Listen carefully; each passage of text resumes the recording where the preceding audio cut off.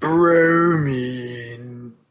Hello and welcome to the Saladcast on Sunday the 11th of August 2013. I'm your host Dan Train. Joining me today, Robert Kemp. What's up? And Zachary Burgess. Ah, the internet. Ah, the good old internet. No, that was all like, as in like, oh shit, goddamn quality. Well, I don't know. We've got a new codec going on. Supposedly. Well, you'd have to update TeamSpeak. Yeah. Indeed.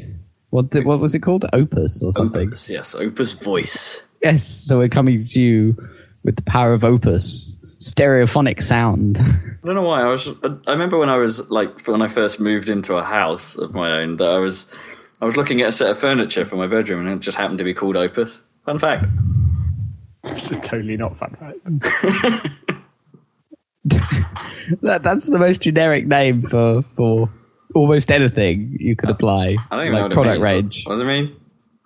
I don't know. It's like as in magnum opus. Do you think? Yeah. Or as in like that's like your greatest work, isn't it? Or opus is like an epic, I guess, isn't it? I suppose. Is that right? Yes, some kind of big thing. Big thing. Yeah, Hey, big girl. piece of work. You want to see my Opus? Yep, I'm sure you could say that. You could say that. That's vague enough to work as well. You wouldn't want to be actually calling anything opus, though. It's not very... It's a bit overused, seeing as it's used for furniture and codecs. Does this mean this is a really big codec? Or is it really big compression somehow? I think it just is like an amazing piece of work, like an opus, maybe. Yeah. Oh my god. So we should be sounding better anyway than we have done in the past doing this remote thing. I'm trying to work out when we last did a remote cast. Yeah, when was the last remote cast? I don't know. It used to be all remote casts back in the day. Back when I was living in Southampton. Yeah, but we've been better at the in-person casting for quite a while now. Yeah, it's my fault this week. Yeah, no problem. Only got only got back at like 7-ish today. Partly because driving in London is a bitch at the best of times, but for some reason, nav freeze routing has got shitter. In the last up few updates at some point, like the route it normally takes, because I couldn't remember the route, hence why I fired it up to get to where I was going, and it just took me a different way that was terrible and full of traffic and involved little residential streets, and it's like I don't know where the fuck I am. And it was a really frustrating drive. I got stuck on a bloody little estate at one point. There was like a little tiny ring. Okay. It was like a one-way ring street, and I couldn't work out how to get the fuck off of this ring. So I had to drive around it a few times before I go, oh wait, there's a route there. You managed to get stuck on like a ring going around in circles. Yeah, like a little housing estate that was just... Dear. That doesn't sound like trying to get you out of the city, does it, really? No. Well, the route it then tried to take me to get me out of that estate was then a road I couldn't go down. Oh, great. And it's like, that was fun. Fucking sat-navs. So, sat-nav fail. It's the first time I've ever really had a big problem with sat-nav. Right. Like, every other time it's been great, but this time it was just... And then like, on the drive back, Noma was getting out Apple Maps and Google Maps to see what they thought, and they all thought completely different things. Yeah. All three of them were providing weird and wonderful results. Completely disagreeing with each other. Yeah. I'd go for Google Maps as my personal preference, but... Yeah, maybe. Like, now that they've put, like, the Google Maps app on iPhone actually supports turn-by-turn stuff. Yeah, I guess you could try that. Don't think it has a voice, though. At least not on my phone. Yeah, I guess it can't tap into the Siri voice like the Apple. The Apple Maps one is kind of cool because it will, read road names to you in Siri, and it sounds pretty natural. Well, that's cool, but I wouldn't trust their mapping data even now. Like, it's gonna be years before they've caught up, if they ever even have the impetus to really do so, because presumably the people who really care about how good the map data is will go somewhere else. I wonder if you can get OpenStreetMap data on the app. That's apparently what NavFree is powered by. Oh, okay. Because that's the one I've been using. That data's pretty good, but I guess it depends what algorithm you use to I work out the route. It sounds like it feels like they've changed their routing algorithm and it's just become a bit shit. At least in London, anyway. Right, okay. It could be fine everywhere else, but yeah, it had a real problem this time. It's funny around here in Cambridge because I've heard that someone told me that the OpenStreetMap people started around here, so that like everything is super detailed for like bike routes and stuff. Like, so it's like ultra good mapping just around here, I think. Well, it's probably good everywhere. It's quite good that project exists as well. I'm pretty sure there's a fly like just buzzing around my feet. Oh, that's awkward. Get off. A foot fly. Get the fuck off my leg. What the fuck is that? It's like a green fly, but like a big old or blue bottle thing, but it's green. Get the fuck off my leg. It's the kind that would always sit on Zach's green fence. Oh yeah, the green gate. Green fly. Gate fly. Gate fly. The camo fly. Is it still there? No, that gate's not there any longer. Oh, yeah, of course. It's long gone. What do you use to block off entrance to your property? Nothing. No, there's only the gate at the back. Or the front back, I guess. The front of the back, yeah. Trains! There's the one at the back, and then there's the one at the back of the front. Like, where there used to be two gates at the front, basically. Yeah, okay, I got it. Blimey. It's the shittest description. It's riveting gate talk. The back of the front and the front of the back. Oh dear. Can you still... This is really dumb. Can you still get down that path then at the back? But out to Freehold Road? Yeah, but only from the front. Not really. No, from the back. I mean from the back, not from the front. God damn it. Really. There's all kinds of shit down there that is awkward to get through. Yeah. That's what I thought. Because there's one of the houses back there. They have like between their like the bit at the back of their house and their actual garden, the path goes through the middle of that. So they have gates that open across the path to make like a channel for their dog to go between the actual house and the garden without going out the path. Okay. So if they've closed those, you can't get through. Wait, so it's not like a gate you could, like a cattle gate or something, where you could just open it and it could lock into either position, so you could close it for you to get through and then just open it again as you pass. Well, you could, but they tend to like tie it off or something because they're too lazy to actually have a proper lock, obviously. Oh. See, if they'd have been really clever and had just like two places it could attach, then that would have been really cool. Yep, that would have been. Not that I ever have to go down that path, so I don't care. You barely have to go down either of the paths. Yep. I guess You barely have to leave. Yeah. You didn't even have to leave today, thanks to Rob's London trip. Stay where you are and do the podcast from where you are. Boop, boop. So yeah, I hope this works. I'm sure it'll be fine. Blogger. Who's got some news? News! I literally just this second watched a trailer that purports to be an announcement trailer for Roller Coaster Tycoon 4. What? No way. Say what? It looks like quite a realistic looking, the roller coaster doesn't look quite so obviously made of, parts on a grid. But all it was like a first person, this roller coaster is going to trundle around for a while with some text on it, and that's it. So that's probably not going to come out until next year, late next year. Well, who's even making this? Apparently Chris Sawyer's on board. Seriously? Yeah. Awesome. Wait, so that's what this trailer says. Wait, because he wasn't involved in 3, right? Yeah, the bad one. Yeah. So he wants to resurrect his franchise. It's like, you can't leave it there. It's put my name to disrepute. I read he wrote the entire of Roller Coaster Tycoon in assembly. Really? Surprised. Yes. Holy shit. It's not the best engine, whatever it's running on. Yeah, but there's no. Why not just use C? I mean, I don't know. The whole wow, that's kind of impressive, actually. That's ridiculous. That's what it is. Yeah. I guess if he was comfortable that way from back in the day, still seems insane to me. Anyway, it doesn't really matter to the person playing the game, but as a programmer guy, I'm like, what the hell? I wonder if that means it is actually like easier to make work on modern machines because it's not really relying on C or Windows or C runtimes on Windows. You know, that I can tell you from my experience of trying to run Roller Coaster Tycoon 1 and 2, it's probably not. Because they both crash a lot.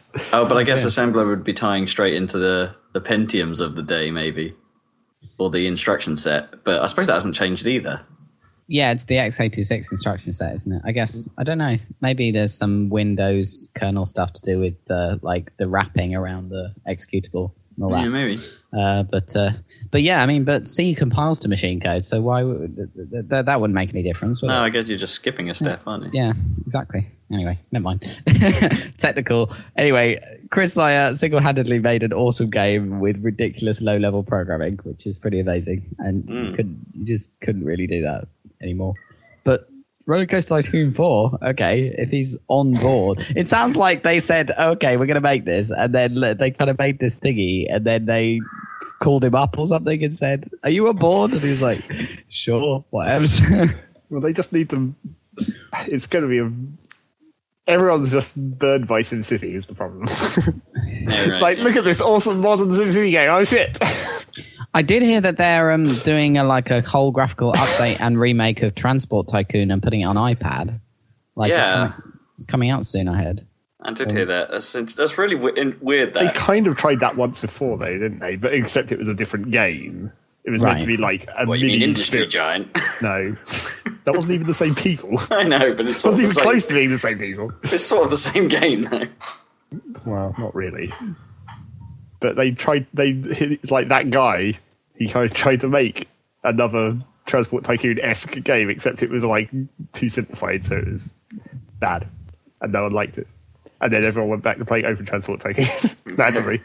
That's always a temptation, isn't it? Especially if you're putting it on the iPad, you end up making it too simple just because you think that'll broaden its appeal. I wouldn't be surprised if that's what they do, because that for me was where Civ Rev falls short on those, because it's too simplified to keep it interesting after, say, one game, because it's like, well, what strategy is there? Not a lot, really. No. You have to have some deep hook. You have to leave some of the essence there. But it's like how, modern XCOM, I guess, is in a way a simplification and streamlining of old XCOM, and it's still works. They've kept the good, enough and the right bits to make it work. Yeah, it's a delicate. It is a tricky thing. Yeah. Yeah. So that's tricky. News. Any other trailers been seen by anyone? There was something else, but I can't remember what it was. So I'm trying to look for it at the moment. It was quite an important one, and I was like, oh man, I'll have to remember that for our news segment. And then I forgot it, of course. So Microsoft sent me an email today saying that they were the points to real money transfer is imminent. Oh, right, okay. That's going to happen, and all that will be rolled out in the next Xbox update. But what is that? Do you have to choose which you want to keep in case you want to spend it on 360 stuff? No. The whole system is moving over, so 360 will go to real money. Oh, okay. It's not just for the Xbox One. The whole thing is moving. Oh, I see. That's cool. Which is I'm not sure they could have done it any other way. Yeah, sure. That makes sense. There was the Microsoft news as well, where they're like now self-publishing on the Xbox as well. Please stop hating us. I think we mentioned that 2 weeks ago. We even did one 2 weeks ago. We did, but it's only just like in that range. It was fresh news when we did that. They did another pointless mini U-turn. I don't know why, but now that you get a headset in the box. Oh, well, I don't know if that was a U-turn. I just don't think we'd ever heard what was in the box. No, they were saying you had to buy it separately. Yeah, they did say that. Yeah, now they've said no, because they did an unboxing video with Major Nelson which was dumb. But they did also say, which was kind of cool, that they will make an adapter so you can plug the Xbox 360 headset into the Xbox One. Which you'll have to buy. It'll probably be... You'll still have to buy it, yeah, and it'll still be quite expensive, I reckon. But at least that means you don't necessarily have to go buy a whole new headset to... Because, I've got two hanging about for some reason, so it's... Yeah, I mean... at least with At least I made my old original Xbox headsets last for a while by using them with 360 because they just happened to plug in before they all broke. But and they were terrible anyway. They were pretty bad. That little bit of plastic that held the earpiece I wasn't talking about the design. I was talking about the quality. Oh well, yeah. Well, that was part of the reason why they dropped the original Xbox Live. Apparently, was so they could roll out a higher quality codec for speech, which I'm not sure ever happened. It still sounds pretty arse. Well, I hope it gets better now. It's powered by Skype and all that crap. Well, yeah, that's the thing. Will it be powered by Skype, or will they stick to this whatever codec they're using now because it's crazy low bandwidth? Because it's low quality. Yeah, well, you can improve the codec and keep the bandwidth crap, can't you? I mean, it won't sound amazing, but it'll be better. Yeah, I wonder if they'll make the assumption that broadband has improved enough where they can just push the codec a little, or maybe it should be something you opt in. You can opt in to being a better quality. Yeah. But then I suppose they need servers to act as the middlemen to manage who gets what audio. Not really how Xbox Live worked. Oh, well, we'll see. See what they come up with. Well, you never know. It might change with the cloud because when you're using Skype, everything's going through a middleman server somewhere. It is these days. It didn't used to. I've just remembered what that news was. So we've got more news coming up. We padded enough for you. Come on, bring it. Yeah. Let's hear it. Sorry, I'm drinking my tea. What? Let's hear it. This just in. News. One moment.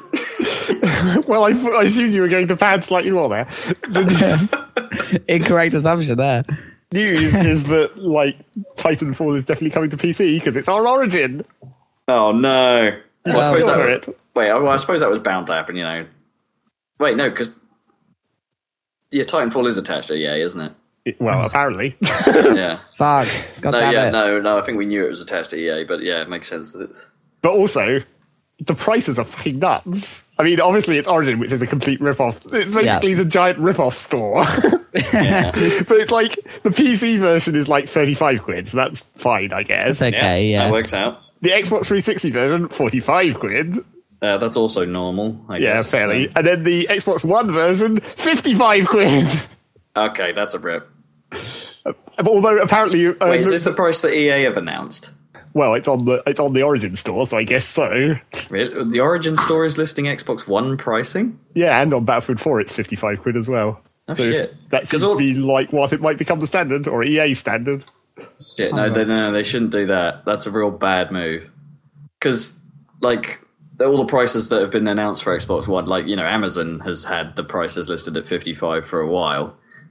Or 50, I think it might be, for Xbox One games. But in Amazon's case, it's just guessing. Yeah, exactly. No one knows. Microsoft haven't announced what the RRP should be. On Origin, it's an actual store. I guess I'm going to log into Origin now and see whether you can actually somehow pre-order an Xbox One game through Origin. Because I'm not sure what would even happen. Would they post it to you? I suppose, the key, I guess, even with the PC game, will be if you're on Origins to do what the normal is, just, wait for a bit and buy a disc. Well, yeah. I'll never buy anything actually on Origin. I mean, come on. when you can help it, just buy a retail copy. That's what we did with Battlefield. At least we've proved that there is going to be a PC version, and it is going to be the cheapest of the versions, I guess. Even cheaper than the 360 version. Yeah.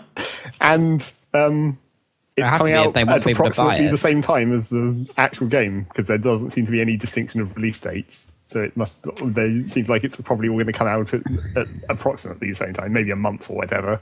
I sincerely PC delay. I sincerely hope that EA. I know they're the money grabbing assholes of gaming. The world. Yeah, it's by that survey, I guess the world. But I severely hope that they're going to see when Microsoft announced the RRP properly that they're wrong, because everything is pointing towards. It's a dumb move to go that high because Sony have already come out and said, yeah, we expect games to be the normal $60 price point or whatever.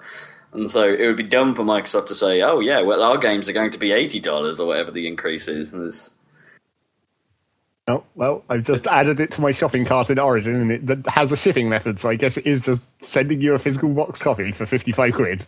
Fuck. Maybe they're just trying to capitalize on pre-orders, where people are oh my god, I want this! That's risky as well, because, I mean, if you're talking about Amazon, they have their, if the price goes down, then you will adjust your order. And you won't. But I can't see that happening with Origin, because EA are bastards. That's true. I actually got a real confusing email from Amazon the other day regarding my my Xbox pre-order that basically said, yeah, we don't know how this is going to be delivered yet. Sorry for mucking up. And it's like, wait, but no one knows how it's going to be delivered yet. It was like some automated message, I guess, that was like, well, we haven't told you what's happening with this for a while. Okay. Right. So they just sent me a message saying, sorry about that. Oh, FIFA 14 is registered as 55 quid on Xbox One. But what's the PS4 version? 55 quid on PS4 as well. So this obviously is EA just making shit up. So. I wonder what the US prices are. Can we see the US? Oh, hang on. No, I don't think I can switch Origin into foreign mode. Unless I'd probably have to disconnect my internet and fuck around with proxies or some shit. Yeah, I don't think that's worth it. Probably find that out without too much trouble. With just a web browser. Something on my Origin account is updating. I should probably stop that so I don't fuck up my bandwidth. While I'm recording a voice thing. Right. So that's the Origin news. Titanfall, I guess. I saw some people playing FIFA the other day. I haven't seen FIFA for some number of years. Since 98. Yeah, I probably haven't seen it approximately. Since Road to the World Cup 98, not even the actual World Cup game. I about to say, I don't know many people that play sports games, but when I see a modern sports game running in action, I can't help but be really impressed. It looks freaking awesome. When it's not freaking out, of course. I mean, I was watching two guys playing. It was actually entertaining to watch, almost like watching football. It was crazy. Yeah, FIFA I find looks more realistic, but people, the people I know that do play them say that Pro Evolution is more of a game. If you see what I mean, as in the way you play it feels more skillful if you're playing PES well than if you're playing FIFA well. Right. I heard that this year is PES year. Yeah. Well, I tried it. I tried playing last year's PES. He took me through the training routines. It's fucking hard. Yeah, it's got to be something because the actual what you need to do to actually, it's a bit like Street Fighter in terms of you actually have to be good at making the inputs to do the fancy moves. And it's that I think is a really smart idea because it's if you're doing something real fancy, it should be kind of fancy to do. Yep. But the main basics of FIFA 98 style football are still all there, and you still can do those real simply. But if you want to play a sneaky through ball or do a little fake or something, then there's real fancy little flicks you can do to do that, and I think that's really cool. It's I'm never going to play those games, but for those that do, that must be a really awesome thing to try and pick up and learn. And the online stuff is fascinating as well, like the way they do a sort of a ladder system, a bit like how Halo has those league things where you sort of play for a while and then you get allocated to a league, and then that league lasts a few weeks or something, and you can go up and down in the rankings within that league. Right. And then there's potential for you to be added to some kind of ultimate championship, I guess, at the end of that league if you do really well. There's some weird thing, so it's like an ongoing set of tournaments. They have that in PES as well, so it's kind of interesting. You have ladder matches against people, and you can if you beat someone a long way up the list from you, then you jump a lot further up the ladder than you would if you beat a low ranking player. That kind of stuff. It's cool. It's really smart. It's well implemented from what I saw as well. So but as I said, it's all this is I think I was blown away by it because it's something I've just not invested in for a very long time. You just haven't seen for so long. It's incrementally improved, but if you skip 10 years, then it's whoa. Yeah. It's like that new console thing that that people used to talk about. Used to be a big deal. A new console, you'd blow your mind, and it's this is a complete separation for me. It's just seeing it. It's wow, they've actually come a long way, despite the yearly shit that we've been put through. It's things have actually been progressing. You just don't notice from game to game, do you? No, it's crazy. So yeah, actual kudos to how far you've come, even if I don't necessarily agree with the annual process. But they're going to do it if it works. It sort of makes sense for sports games is the problem, doesn't it? Because it's following the seasons. Well, I guess. I don't know. I mean, I don't think it's to anyone's real big detriment compared to trying to force shooters into. Well, it's with the football, they could theoretically have just been if they'd just done only World Cup games instead of Then it's like every few years, and then it's okay. Then everyone is less pissed off by your yearly releases. I've forgotten where the last World Cup was held. Where was it held? South Africa. Yeah. I don't even remember. How can you not remember Vuvuzela Land? Oh yeah, I do remember now. I do remember now. Okay, I got it. So where's the next one? Oh, Brazil, right? Yeah. Because they're spending all their money on stadiums instead of like healthcare. Yeah. So is it just going to be like instead of vuvuzelas, are we going to be treated to constant samba? Probably. That would be awesome, in fairness. Haven't they got the Olympics as well? Like 2 years later in Rio. Yeah, I think so. Yeah, you're right. Oh, damn, they're doing well.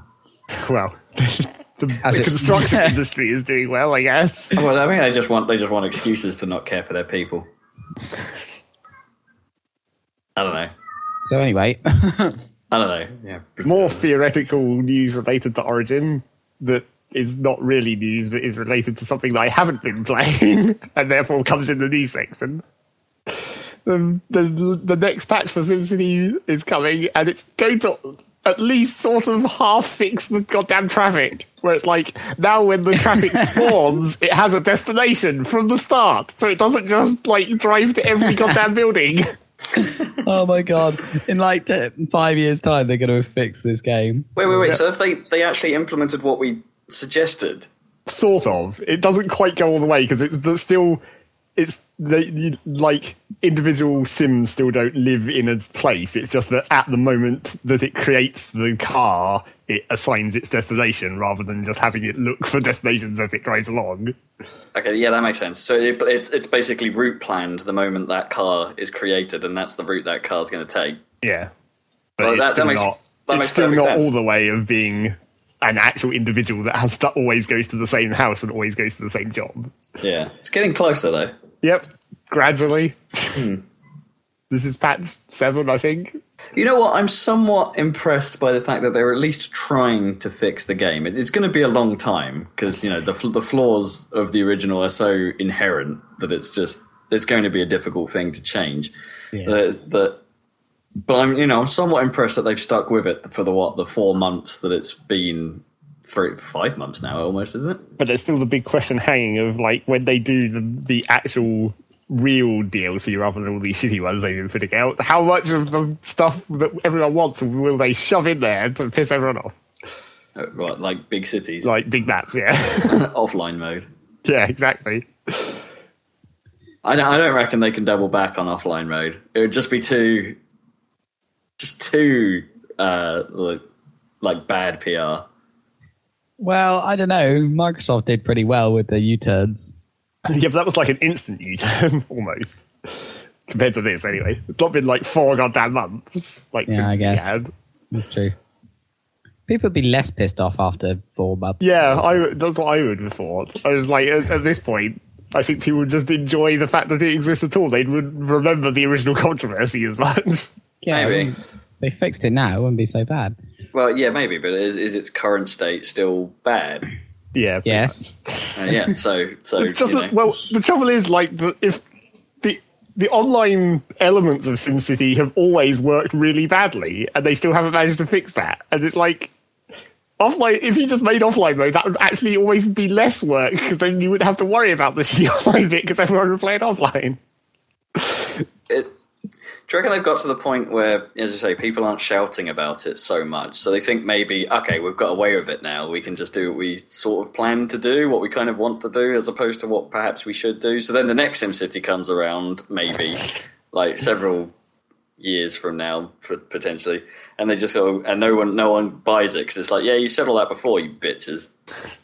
Well, it's like every one of these blog posts about like the patches and the blog posts they put up in between the patches where it's like, let's talk about trade and how trade cities work and stuff. All the comments are inevitably just like, bigger maps, where's the fucking Mac version? They said there was going to be a Mac version and that still isn't out, so you know. Do they ever talk about something on those blogs about something that just doesn't work? And then like the comment thread is just like, what are you talking about? This is broken. There was one thing, I don't remember what it was, but there was one thing where I read it and it was like, That's not really how that system actually works if you play the game, Mr. Development Man. You seem to be idealising that a bit. Like it's been edited, maybe. And in the next patch, they're also making it so the freight that industry produces actually matters. Like, it doesn't just vanish into nothingness like it used to.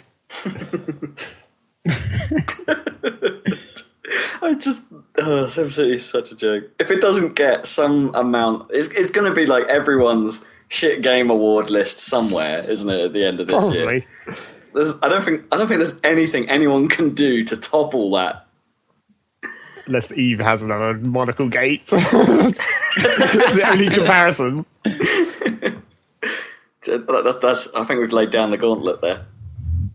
Do we have news about was that this 2 weeks, the Eve battle, the recent one? Yeah, it's not really news. We haven't really talked about Eve it. battles are steadily getting larger until they make the server explode, which is, I think they're at the point where it pretty much can't get any larger again. Until they Is it the biggest one ever again? Yeah. Yeah, another record. How many? Like 4,000 or something. Fuck. At that point, it's not. It's like at that point, it's not. It's barely even one fight. It's just like lots of little mini fights just in the same vicinity. Because I can't imagine you can have much of an overarching strategy when you've got 2,000 people. Because it's like normally in the E-fleets, it's like you all target one guy and then he dies instantly, and then you move on to the next guy. But when you've got like 2,000 people, half the people wouldn't even finish locking him before he died. I heard they kind of tricked them, right? Or Well, it was standard E practice. Never fight fair. Yeah, but the Goon Swarm, I guess, won quite badly. I guess is that what happened? I guess. Maybe. Was it something awful versus Reddit? I can't remember. I only read the Reddit I only read the story where it had the corporation names, and I'm not entirely familiar. Apart from Goon Swarm, obviously. Well, the Reddit one's called Test Alliance, isn't it? Oh yeah, I remember. I can't remember whether that was them or whether it was the other big fight that was them. Presumably from Test Alliance, please ignore, I guess. Yep, that's what it says in the game. Right, okay, that makes sense. Because that's the highest upvoted posted Reddit history is test close, please ignore. The cloud rate. Everyone loves it. There was a hilarious please don't upvote this style post in the past couple of weeks on Reddit. One was please don't upvote this. How do I uninstall this mod for Skyrim called Schlogs of Skyrim? That was quite funny. And the other one was a post to male fashion advice saying, I need like boxes to that like make my balls look bigger or something. Classy. Which is quite weird. So they both got shot straight to the top, obviously. How about socks?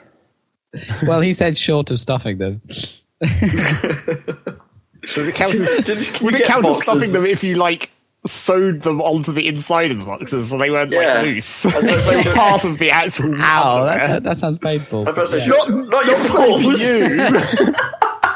What were you saying then? No, like sew a sock or something. Oh, I see. Padding directly into the underwear. Isn't it a bit like wouldn't it be a bit like a padded bra or something? Like you just get like a somewhat cushiony pair of boxers. Yeah, I guess. With NAD suspension. It was quite funny faced. Who would ask that, honestly? That's the thing. It's the internet, man. Everyone asks everything. And then it gets answered. Because that's what people do on the internet. They answer each other's questions because they're all looking to help. Terribly, normally. We're such a friendly community. I don't know. Stack Overflow was down for like 5 minutes the other day. I was like, well, I can't do any work. Yeah. Anyway. News!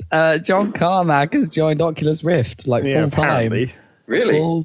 Full time. Wait, so does this mean he's left He's due to get hit by a car? Lol. Technically, he hasn't left id, apparently. But it sounds like Not yet. It says that he tweeted that his priority is Oculus, then id, then Armadillo Aerospace, which apparently he's like completely backburnered.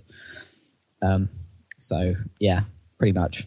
Well, I wonder if his work put id on the new, was it the Doom 4 engine? Yeah, it's probably done by this point. Yeah. Might be. So I guess that might be one reason. Also, he seems like he's been doing it for so long that, making these game engines practically single-handed, that probably wants to get in on something slightly different. Yeah. And he was always super into the Oculus stuff. I was about to say, if anyone's going to make Oculus work the best that it possibly can, it's going to be him. Tarmac. Yeah, so it's good news, I think, from my point of view anyway. I'm more excited about Oculus than Doom 4, personally. Yeah. Especially if Doom 4 ends up being an Oculus game, like designed for Oculus. I think it's probably too late for that. If it's got to the point that he's not working on Doom 4 so much any longer, that means the engine's basically done. It'd probably be a real hassle to do any specific retooling for. Well, but I mean, like things like, because you presumably, if you're making games for Rift, then you have to. What do you call it? Is Oculus the company and Rift the product? Yeah, so you're making games for Rift, I guess. So if you're making games for that, presumably there's a lot of design needed to get that right, not just... I presume so. I don't know what it takes to make it really tailored.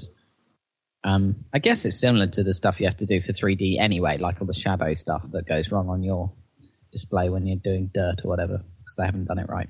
Yeah. I mean, that would really screw you up if you're wearing a VR headset. But, yeah. I mean, they've done it. We're doing it for TF2 anyway. Apparently that works okay. And that's quite an old game.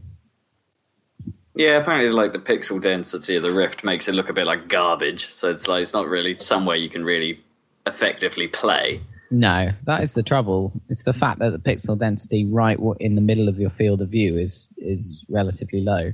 Yeah. Yeah, not until those like HD variants come out. Well, they aren't production models yet anyway, so... No. I mean, they'll probably be HD 720p by the time they're production models anyway, but even that might not be good enough, so, depending on your point of view. Yeah, be that at least. But it's super cool. Super cool. Until you throw up. Hey, guess who's in Smash Brothers? Luigi. Who's in Smash Brothers? Yeah, motherfucking Luigi. No surprises. I don't even know why I ended up seeing that announcement somewhere, and I was like, why are you posting this? This is not at all news. This is just another one of their character announcements. Well, this is what Ninty does with Smash Bros, though, isn't it? They eke out the roster over the... Yeah, but you say they do that with Smash Bros. Like the one other time they did that out of the free games. Well, I guess, yeah, they tried to keep Melee completely under wraps until it came out, but with the last one, they were just like, well, we're going to slowly release information about it. But it doesn't count if it's just one of the old characters again. That's not news. Well, it's kind of is, because we know that they're cutting the roster, right? So each one that's still in. But then, like, you won't, unless they make some kind of specific announcement, you won't know when they've finished announcing the old characters. Yeah, I reckon they're going to try and... They're cutting the roster because I think they're going to experiment with DLC. Really? DLC characters? No way. No, I think they might. I don't think Nintendo can handle that. It's like they can barely handle DLC to start with, let alone having to manage like potential online interaction between people with different DLCs. Exactly. I'm not saying. Well, yeah, it depends how much they're going to be doubling down on online, because it's not something they've really got right ever before. Well, what about even crossplay if they do like online between DSs and Wii's? I don't expect they will. Oh, I don't think they'll do that. I don't think they're doing that. They said they wouldn't do that. I think. No. But the DS presumably will have online, because otherwise what the fuck are you playing Smash Bros. On the DS for? Yeah, not for multiplayer somehow. I think they've got different arenas and everything, haven't they? Well, it's a different art style, at least. Supposedly some exclusive levels for each console, but I don't know if there'll be like how many there'll be that are just... Presumably there'll be some limitations on 3DS as to what it can actually handle. Like, when you get some of the cleverer designs for stages, perhaps the Wii U's the place for those. Maybe. Either way, it'll be interesting, because, the problem is that Ninty doesn't have much of a track record with doing any of the things that are considered normal in the genre, other than just releasing the game. But they don't want to be normal in the genre. That was the whole thing where they had that fight about like tripping and everything, where it's like, we don't want this to be a fighting game community game because we don't like that. We want it to be fun. We don't want it to be serious. Which I kind of agree with, if I'm honest. Yeah, Well, yeah. So they don't have to abide by whatever you think of as a fighting game and its DLC. Still going to make me buy a Wii U, though. It's the unfortunate truth. It's like, as much as that thing is faltering. Are you going to get a Wii U before you get a PS4? Depends. Probably. Depends if there's going to be another. Because supposedly, I can't remember where I read this, that there's again, it's been rumored that there's going to be a permanent price drop on Wii U coming soon. Yeah, they're just not selling very many. No, they're not. And the weird thing is that I don't think Ninty, Ninty stuff always works on its quality of its first party content. But I think Ninty saw the sales figures and have been like, well, the DS is doing well. Let's focus our efforts there. But they haven't put out anything like. Well, no, there's the new Mario and Luigi game. Well, yeah, but that's my point. Is that perhaps they saw it way too early, and then just Pikmin 3 perhaps was the big thing that they had in the works, and then the initial launch things were bad, they just didn't start a new project. Yeah, but then you can't say that they look at the sale figures for the Wii U and go like, well, that's not selling because apparently people don't like our stuff any longer. It's like, no, you just didn't put out anything on it, for God's sake. I know, but these are business people. Business people make weird assumptions. I think very frequently. And probably the least businessy of the various entertainment companies. They probably have the most market knowledge. I don't know. There must come a point where something is driven by the bottom line. And it's, I wonder what that view is for Nintendo. They've still got piles of cash left over from the Wii generation, though. Oh yeah, no, they're not in trouble. Not by any way. They'll be around for a while. It's going to take probably another 3 or 4 console failures for that to happen. Yeah, true. It's like Microsoft. Apparently, I can't remember the figures, but they have some ridiculous operating. They just have piles of cash. The Apple are a lot bigger than them now in terms of stock market valuation, it sounds weird, doesn't it, to think about it? But they are. But yeah, Microsoft can keep going completely unprofitably for 10, 20 years or something because they made so much money out of Windows in the 90s and Office. Yeah, which kind of is.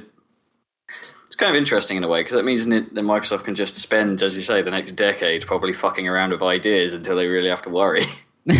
Yeah, because Surface has been announced as officially as a flop now. Its sales figures can't have been enough. RT's a total disaster. I don't know what they're going to do about. I mean, because they're going to launch a new, refresh of it. There'll be a new generation of Surface for sure. But I mean, if I were them, I would I don't know. It seems like the Pro is kind of cool, and maybe the Pro is neat. The Pro is a really cool device. If they made their own PCs, they could challenge Apple there. I think because that could be quite cool. Oh, I've actually now seen a Pro being used in real life, I suppose, rather than on a shop stand. Yeah, and it is a really cool thing. Actually, it's surprising because I had to look at it quite carefully to sort of tell the difference between it and an RT at first. Yeah, it is definitely heavier, but it's nice. Yeah, as I say, it took me a little while to sort of differentiate it though at a distance. It's it still looks cool. Yeah, and the screen is better quality, and cats are fighting. And yeah, Blair. So anyway, they can afford to fuck around. They can afford to make giant PR disasters at E3. Well, maybe. Maybe. Yeah. It'll all be fine. It'll work out fine. Oh, fucking Luigi. So in other news... Just more news than Luigi existing, yeah. Yeah. Just in case you guys... this may be disappointing to Zach. I don't know how excited you were. I royally fucked up on my dates. Okay. The UK Pinball Party was this weekend. And I was double booked. I was trying to organise... I was literally thinking about that this afternoon. I was as well, but I was like, I'm not sure I can stand going to that again. So no, I was thinking, I've got away with it this year. It was fun, though. It's awesome. Fun. I don't think you need to go to that every year, because it's like nothing's really going to change. No, probably not. Well, they did have, like, Highway Pinball, which is Britain's new pinball developer, showing off their new stuff, which could have been interesting. Well, you know. but maybe you probably wouldn't have even got to be able to see that. It would probably just be a queue the entire time. Oh, yeah, probably. But I kind of wish it wasn't in the summer. Why is it in the summer when it's nice outside? Yeah. And it's like in an incredibly un-air-conditioned room? An air-conditioned room full of the sweatiest, smelliest people in Britain, probably. Well, apparently they got, like, they actually doubled down and bought a load of, or hired, I don't know, a load of, like, air conditioning units to stick in there. So they knew that was a problem. On that incredibly fragile power grid. It doesn't seem like a very good plan. That's all that is. But so I tried to organise with Kippers to see if we could sort something out, and he was reluctant to if I wasn't driving. So, right. Yep, you're the driver. Yeah, I'm the wheel man. Maybe next year then. Yeah, but the good news is, and this is a sort of a shameless plug, I suppose, we did find an awesome bar in London called the Pipeline, which had pinball tables in it. Okay. Right. So I've played a shit ton of the Twilight Zone. Okay. There was really good nick as well, and it was that table plays brilliantly. That's a lot of fun. So there you go. That's my news. I've actually played the Twilight Zone now for real. And did you know it well? I still can't wait for Pinball Arcade to come to fucking PC. It's supposedly in beta now for their Kickstarters, but cool. I'll get there eventually. You still got the iPad thing. Yeah, true. But I want it on PC. I want graphics. It's probably going to look the same, isn't it? No, it'll definitely look better than the iPad version because the PS3 version has much higher textured detail and cool. The lighting quality is a lot higher. So the PC version, in theory, will. Well, I'm hoping the PC version is going to be a branch off their PS4 version, which is supposedly, which they were demoing at E3 and stuff. So okay, that would be the best quality. Yeah, I'd be surprised if they went for like a less good version. So yeah, looking forward to that. Still looking forward to that. Cool. Hurry the fuck up. News. So not tempted by Pikmin 3 then on the. Well, it's supposed to be really, really good. Yeah, I bet it's good. But it's not going to sell me on a system. No. But I would have liked that on 3DS. Although that'd probably be real difficult to play. Well, they were saying that it's like actually, in a strange way, the best way to play it, from what I've heard, is to play it actually with a Wiimote and a nunchuck. Yeah. But have the gamepad to your side. Right. Because you can use them both. The worst possible way to play it. Yeah, Let's just do this in the most inconvenient way possible. So you can sort of use it at the same time. So you can use the Wiimote to sort of like, the pointing apparently is really good. That's kind of a nice mechanic to have. But then the map stuff on the gamepad is kind of, it's too useful to not have as well. Yeah, well, that sounds okay. So yeah, they've made a somewhat awkward best control scheme, but you could choose not to do it and just play it with the gamepad. But then apparently you don't have the C-stick sort of command. Yeah, to sort of shove your Pikmin to one side. I use that all the time. Yeah, it was critical to making the GameCube one work. Yeah, but that's apparently removed, and apparently the game design is suitably changed so you don't need it. Right. That seemed like a key element of Pikmin in some ways.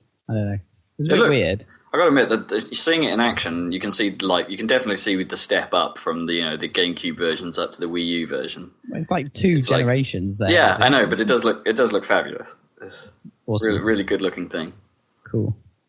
I watched the Giant Bomb quick look at that, and Alex was fucking terrible. Oh my god, playing it so badly. I could always had to turn it off. Anyway, never mind. You're just dying all over the place. not knowing what the fuck he was doing. What control scheme were they using? They were just using the gamepad. That's probably why. Yeah, anyway. He wasn't using the ideal controls. Yeah, but you could tell. I mean, he did say he hadn't been playing it much, but you could tell he didn't know what the fuck he was doing, so it was quite hilarious. When do they ever know what they're doing on any of those videos, even when they've played it? Somehow, as soon as they start recording, it's like, yeah, pretty much. Anyway. So, is that the end of news? I can't think of it. It's, it's summer. Nothing happens during summer. Yeah, other than I suppose Australia actually managed to allow Saints Row 4. Really? After they changed it and removed the whole chunk of the game. Yeah, which is apparently, according to the people that have been playing Saints Row 4, one of the best parts of the game. Damn it. Or one of the most enjoyable parts of the game. So it's, yeah. And a disingenuous... announcement.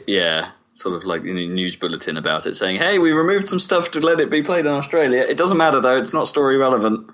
And Except it's clearly awesome stuff. It's kind of, yeah. Anything that the Australian government don't want you to play is clearly going to be awesome. Is that the rule? Well, maybe not, but you got to try it. I wonder if there's, well, I bet that's the attitude that, kids will take in Australia. It's like, oh shit, this game is banned. We got to get us one. Naturally. Yeah, of course. Oh shit. Is that your Australian? Shit. No, I don't know. I can't do Australian. Oh, mate. Oh, mate. Yeah. I don't know why, but I just got an image in my head of them opening a box of these contraband materials and just going, good day. Good day, contraband. You call that Saints Row? This is Saints Row. Saints Row. Yeah. Anyway. Good day. Right. That is the end of news. Okay. What should we be playing? Zachary Burgess. I played a load of stuff, but not very much of anything. It's been another one of those really annoying weeks where I've been incredibly unenthused about playing anything for long periods of time, which meant I haven't played anything actually interesting because I keep falling back on short games like Team Fortress or whatever. Okay. But what else other than Team Fortress is your fallback for short stuff? Just jumping into Guild Wars for a little while, or right, okay, doing your daily Animal Crossing. Yeah, doing the Animal Crossing daily, listening to podcasts while doing stuff like that kind of dumb thing. But I did chundering around in Eve at all. A little bit. I did one mission yesterday, puking my way across the universe. I did do one mission yesterday and fucked around with all my market orders and the usual shit that you do in Eve. As you do. It's trundle, that's the word. Yeah. Chandering around. Love it. I love it if you could, if that was something you could be renowned for. The Eve universe. Oh, it's the Chunderer. He's coming here and he's going to shit some stuff out. That's the wrong end. Yeah. Well, maybe you have both ends. I don't think it's chundering. Involved. It's really not. You could be the random gift person, I guess. You just fly around dropping random crates full of stuff. Yeah, then you're literally chundering around, I suppose.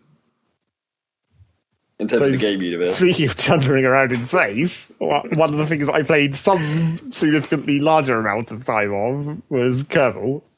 Oh, yeah? I'm finally executing my plan of land on everything.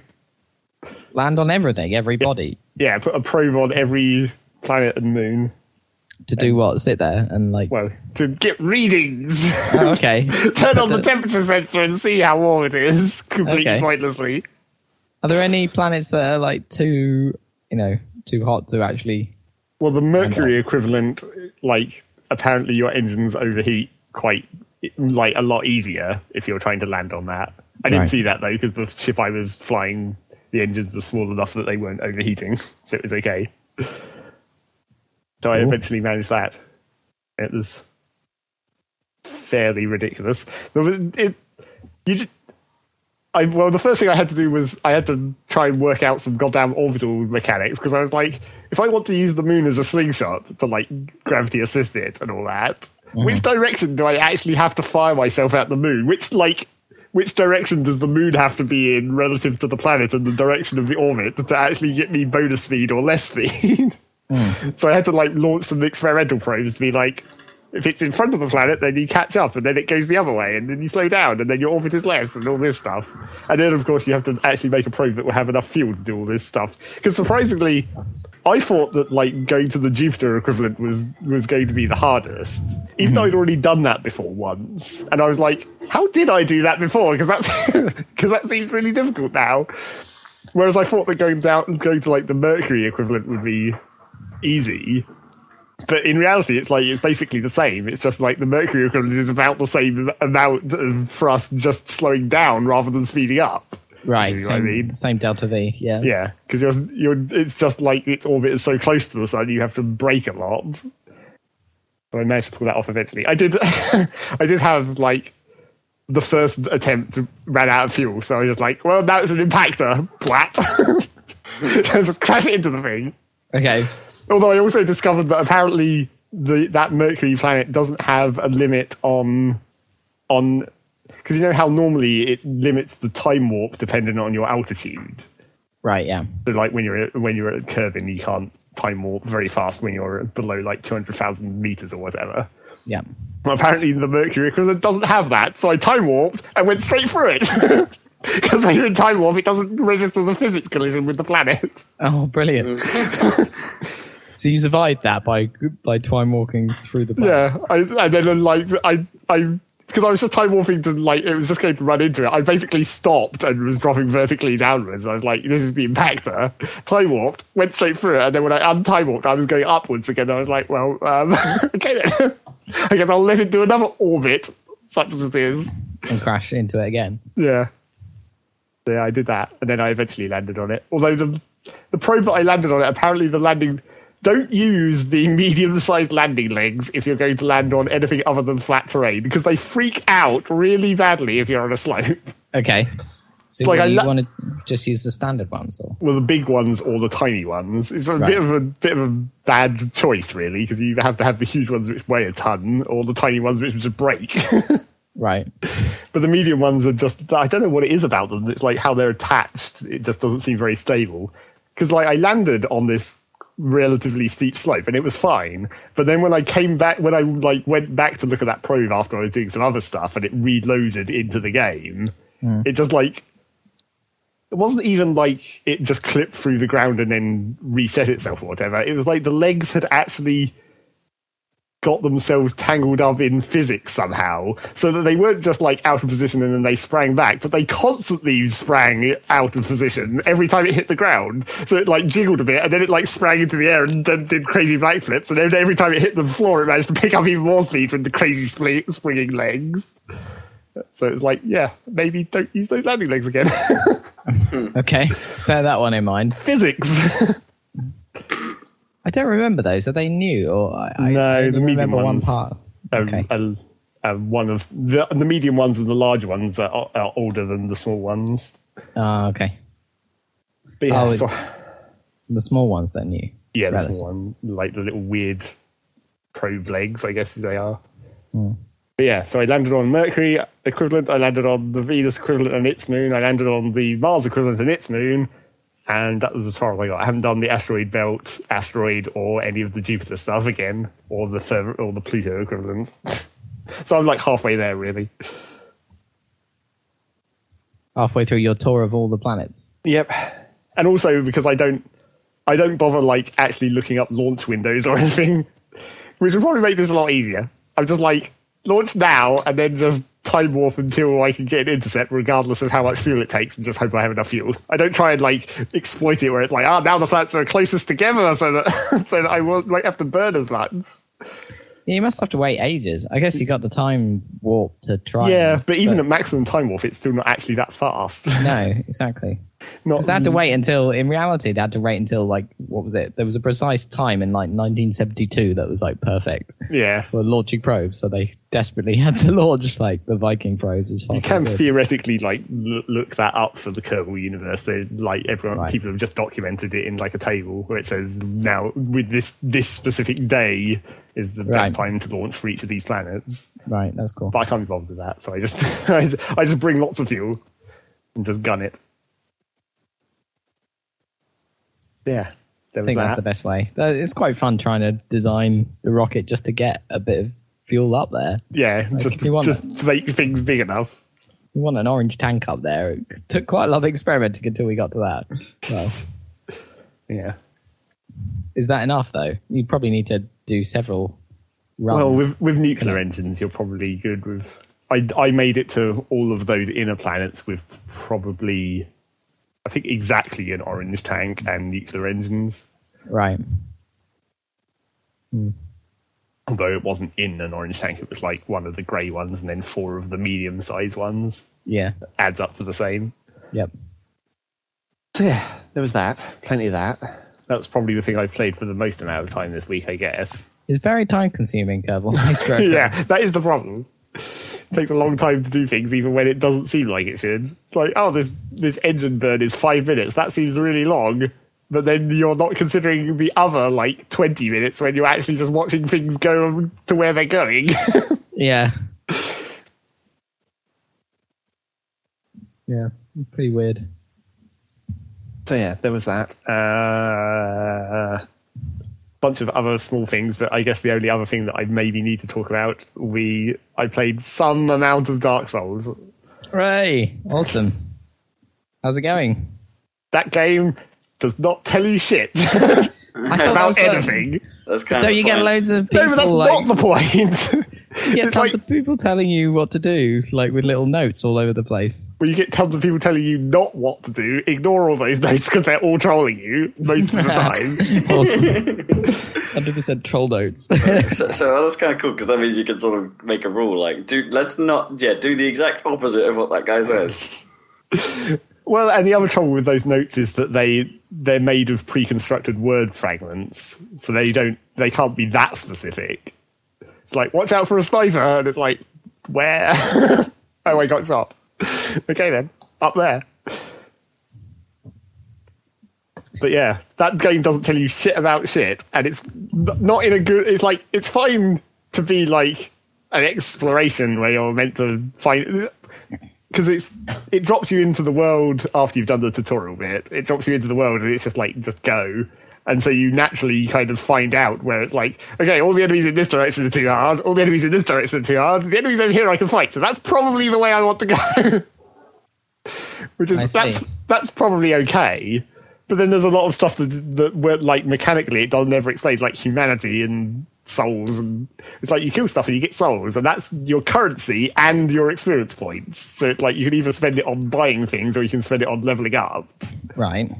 And then humanity, you just sometimes get some from something. I think it's just if you're killing a certain amount of enemies in an area, you just get some. And then it's you can spend humanity to become not undead, because you're undead for most of the time.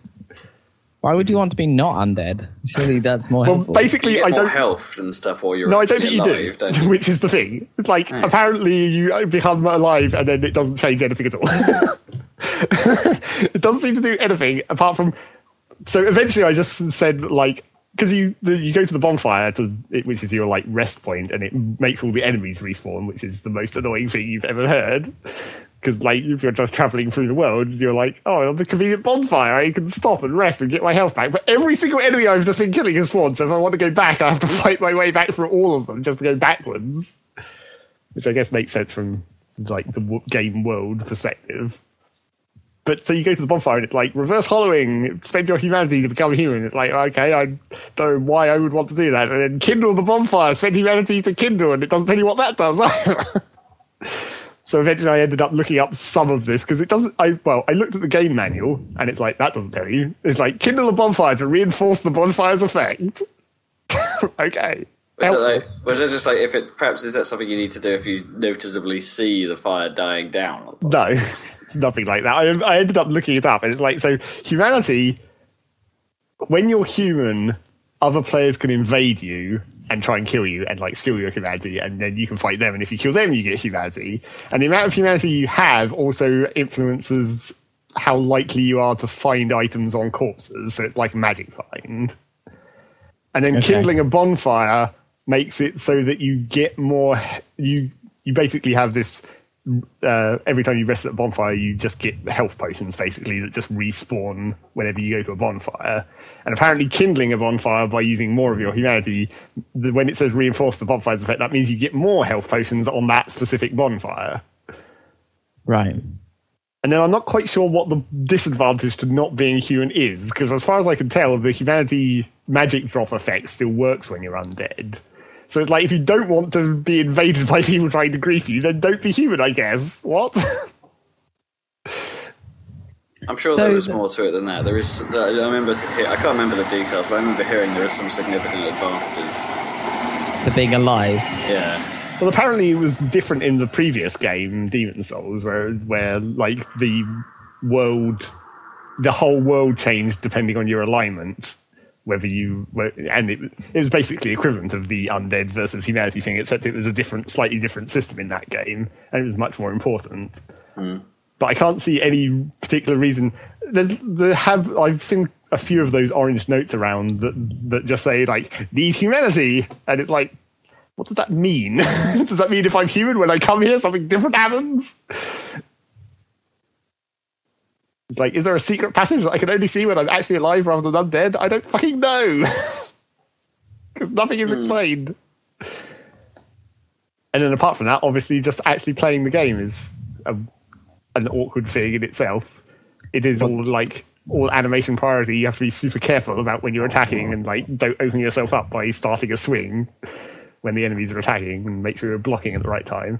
And then, of course, apparently the PC, because it's a terrible, terrible port, the PC controls are awful. So I was like, well, obviously, fuck that, just use a gamepad. But the gamepad controls are not exactly easy in themselves, because it's one of those games which uses all 4 buttons on top. So it's like both triggers and both shoulder buttons, and you need them all. So you have to hold the gamepad in that bloody awkward way that always feels really uncomfortable when you're holding a dual joystick gamepad and having to use all 4 of those buttons. Yeah, that's more a PlayStation style, isn't it? I guess. Yeah. Is it? Yeah, I guess it's still never the most comfortable position. No. I can't think of any 360 games where you need to use that position. Apparently. Dark Souls. So yeah. Oh, I don't know. It can be useful in Devil May Cry. Right. Because your dodges are on the bumpers. Mm-hmm. Yeah. You can use either bumper to dodge. So in theory, if you're holding the angel trigger, you can use right bumper to dodge. Oh, it's just a generic dodge, and then in the direction you're moving. Yeah. Rather than it's like dodge left and dodge right. Yeah, it's not a directional dodge, and then it's vice versa. So if you're holding down the devil trigger, which is right trigger, you can use left bumper to dodge while you're doing that. So in theory, you can move your fingers about kind of freely, but then sometimes you find yourself needing to switch between angel and devil quite quickly, so you probably have to use double fingers to do that. And then also, with the Dark Souls controls, even if you're using the gamepad, you can't configure it. We're just stuck with because it has your standard attack is on right bumper, and then your heavy attack is on right trigger, and I just think that should be the other way round. Yeah. I just think it's easier to pull the trigger than it is to hit the bumper, even when you're holding it in that ridiculous way. And and you're basically having to hold down left bumper the entire time if you're using a shield, because that's the shield button. And then left trigger is the parry. Oh, awkward. Huh. That does sound like a pain. I don't know. I haven't actually played very much of that. And the other trouble with it is there's no real way to tell whether enemies are bad until you fight them and then you die. It's like you look at a giant fucking monster, and sometimes you can actually kill that and you just don't know. And sometimes like a skeleton will just kill your ass instantly because you can't tell. There's no indication. It doesn't tell you what level the enemies are or anything. You just have to walk up there and fight it. And if it's bad, try and run away and hope you don't die. I suppose, isn't it? isn't the design of that game supposed to be that certain areas are much tougher than others? So if you walk into an area and you find yourself challenged, then the whole area is going to be well, yeah. like but then that. My problem with that was I found like what I assume is the first area. I'm pretty sure it is where like the enemies were relatively easy. But once I got to the first mini boss in that area, I guess it is.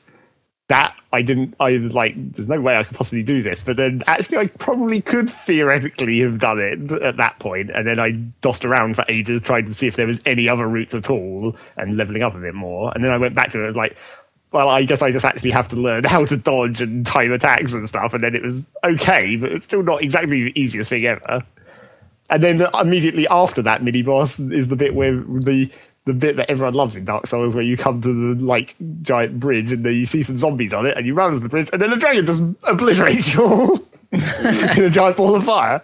So you knew that was coming, did you? Or? Yeah, I avoided it. I actually like ran slightly out on the bridge, turned around, ran back, put my shield up and survived the fire blast. And I was like, well, yeah, I kind of knew that was going to happen. And that would really suck as well if you'd just beaten that mini boss, because there's no like bonfire. There's no bonfire after that mini boss before the dragon. Well, like save point. Oh shit! I think. Yeah. So it doesn't. So if you die, you go all the way back to the bit. The mini boss stays dead at least, but you still have to work your way through all the other shitty enemies you worked your way through to get to that mini boss. I was worried it was going to forget your progress if you died at that point. No, because presumably that's dying whilst dead. Yeah. Well, you still respawn anyway. And your souls go into the bloodstain, and you have to go to the bloodstain to get all your stuff back. It sucks. Well, that was the worst thing that's really annoying. Like, if you go to one of the mini bosses, because you can tell where those are going to be because they have like there's like a doorway, and it's just full of white, and you have to traverse the white light, and then that's how you sort of know that you're entering a little boss arena.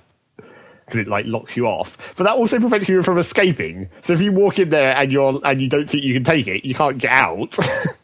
And then if you die, all your souls and humanity are left in that boss arena. So you have to go in there to get them. So you really have to defeat the boss.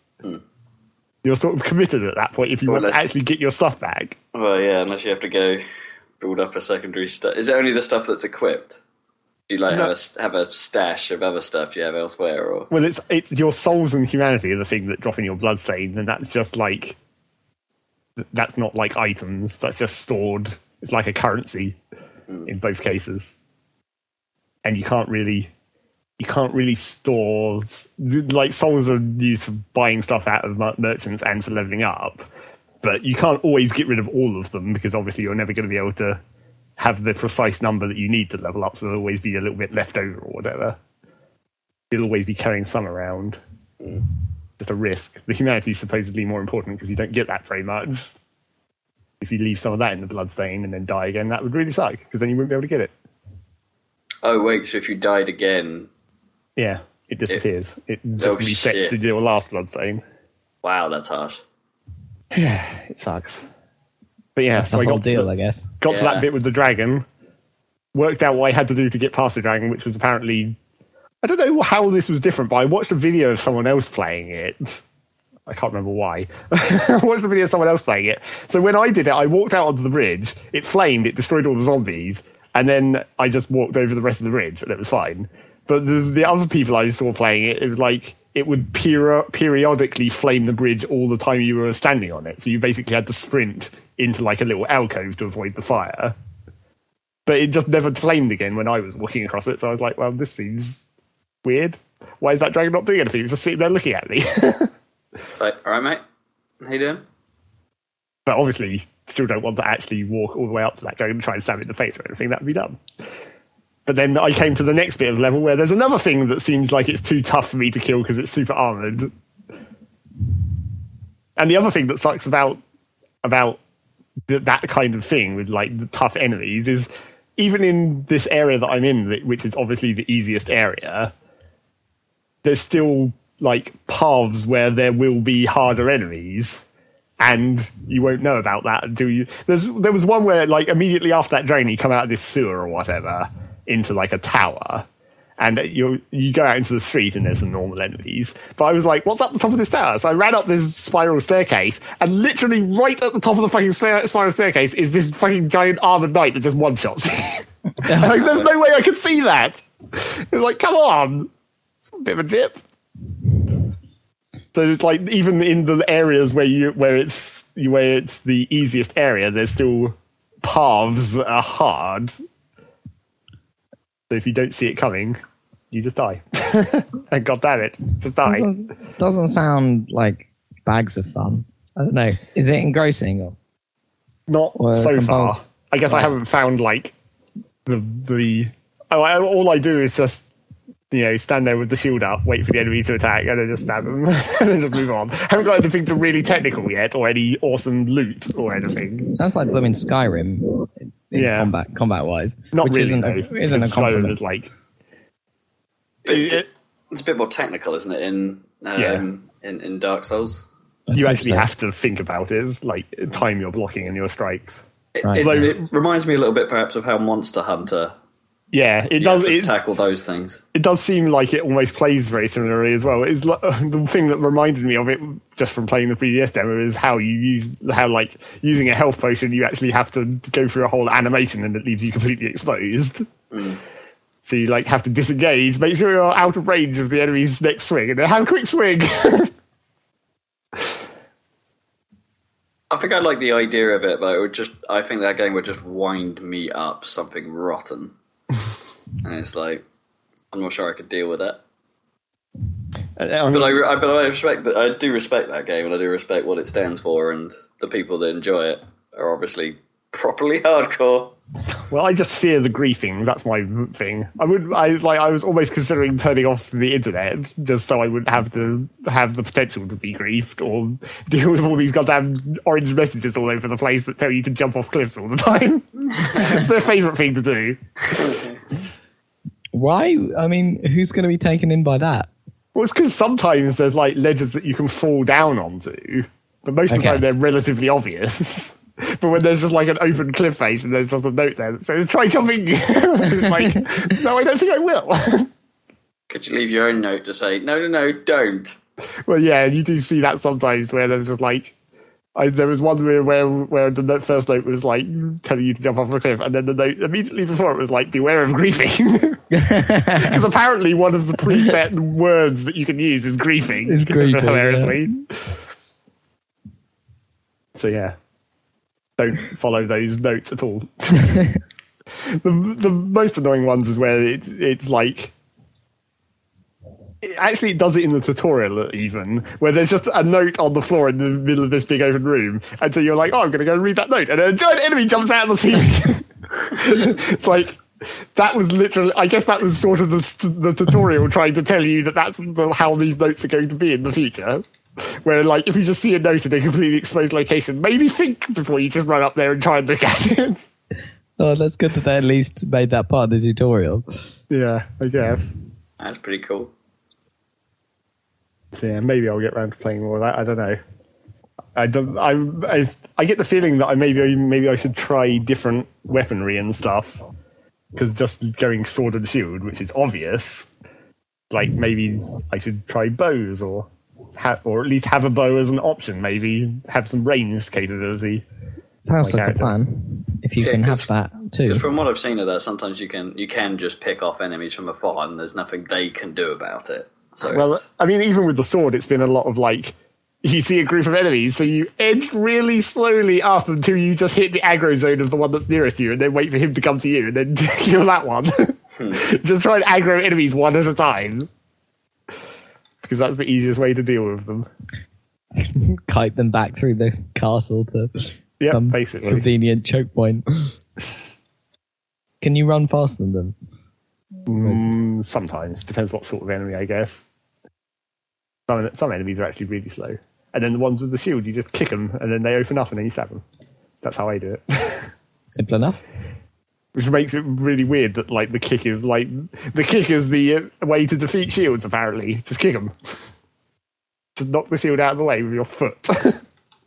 They should have thought of that in ancient times, but apparently they didn't think of that, did they? Presumably the wind up for the kick most of the time just means, just cut his leg off. In real life, yeah, but in this game, I guess these are only like the first enemies. Probably that maneuver is a bit more risky later on, where the enemies might be faster. It would be quite funny if for the entire game you'd be kicking, the shields out of the way, and suddenly you went to kick and they just chopped your leg off. Yeah. That'd be awesome. Or like what you thought was a shield was actually a shield-shaped monster that bites your foot. Yeah. That's a D&D style thing, that is. So anyway, that was that, I guess. Was there literally anything else that I've been playing at all? I guess I finished the story of Gyromancer, I guess. Okay. Such as it was. Not really anything to it. Wasn't even a very Final Fantasy style of ending. It's just like, a dude. Fight him. The end. Yeah. Everyone lived happily ever after. Did the mechanics get more or less interesting as you played through, or is it just not really? It's pretty much way? Just the same, just more difficult, like more health and different enemy skills making it more or less difficult. Oh shit! I remembered the other thing that I guess that I should talk about. Oh shit! An actual new game, relatively speaking, not new. Not new, but a new game for us. I also played that Puddle game. Oh, that's what it's called. No, it's just called Puddle. It's called what? Puddle. Oh, Puddle. Okay. Yeah, it was on PS3 ages ago, and it eventually made it to PC apparently. But it's basically Loco Roco only with liquid instead of Loco Rocos, I guess. Okay. You tilt the gravity to the left and right to shift the liquid around and try and navigate it through an environment. Now there's a game they should put on Vita. Yep. You could actually tilt it. Or any handheld device at this point. Well, true, but Sony would only make it for Vita, presumably. Yeah. You could 6-axis as well, couldn't you? Probably do something with the I expect touch it panel. probably actually did, because it feels like when I was playing this Puddle game on PC, when I was using like a keyboard, it feels like it probably needs analog, and I'm not sure whether it actually had, what the control scheme was on the PS3. Whether it's it was probably like, analog of some form. Yeah, maybe. But it seems like a lot of the time you need to be more precise than I feel like I can be with the keyboard, which is maybe a problem. I don't know. It's hard to tell. You do it with a mouse, can't you? Like, presumably. I don't work. Leveling may be difficult. Yeah, I didn't really look at much at the controls. I was just trying to mess around with it and see how it went. But could you use the analog on the triggers, maybe? Well, yeah, maybe if I was using a gamepad. But the trouble with that game is I think it's just way too demanding of the inherently non-precise physics of liquids. It just wants you to. It's obviously it's like just getting through the level. It has a minimum amount of liquid you have to save to progress. Obviously, right? Okay, so you lose some down the back of the. Yeah, it evaporates or whatever. Okay, so that's fine most of the time, but if you want to get any of the bronze, silver, or gold level awards for each level, those are ridiculous. It's how are you meant to save that much liquid? I can barely get through at all, let alone actually save as much as it wants you to. Mercury was a bit like that. Yeah, in places. And then I basically got to the point where I actually just gave up and stopped playing, and where I got to this level where the liquid that I'm on now, that I'm on this level is, well, they call it lava, but it's more I guess it sort of is lava-ish. It's more like molten metal, I guess, in terms of where it came from. But you basically have a cart that's on a rail with a bowl on top of it with this liquid lava stuff in the bowl. So obviously you're trying to stop it from slopping out of it as you're transporting it along this railway. Right. By not over accelerating the cart or whatever.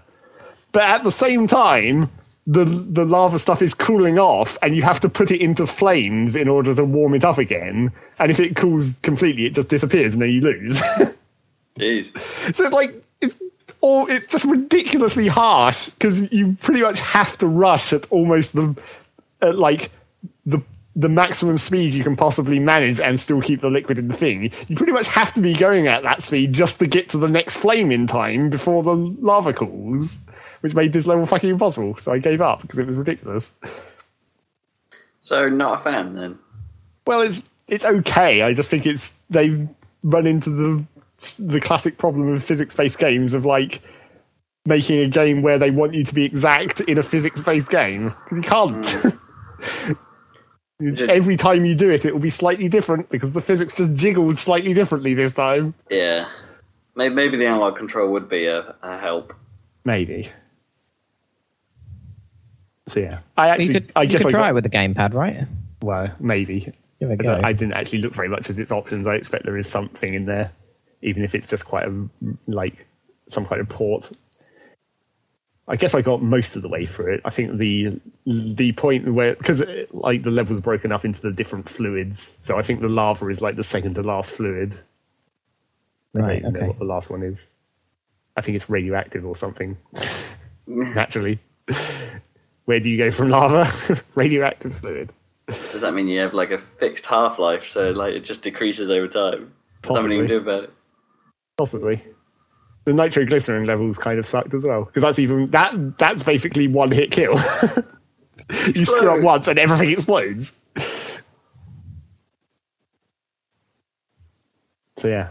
Well, that is fairly realistic, I guess. Except normally you don't like transport nitroglycerin around by pouring it really slowly down a ramp. Generally, no.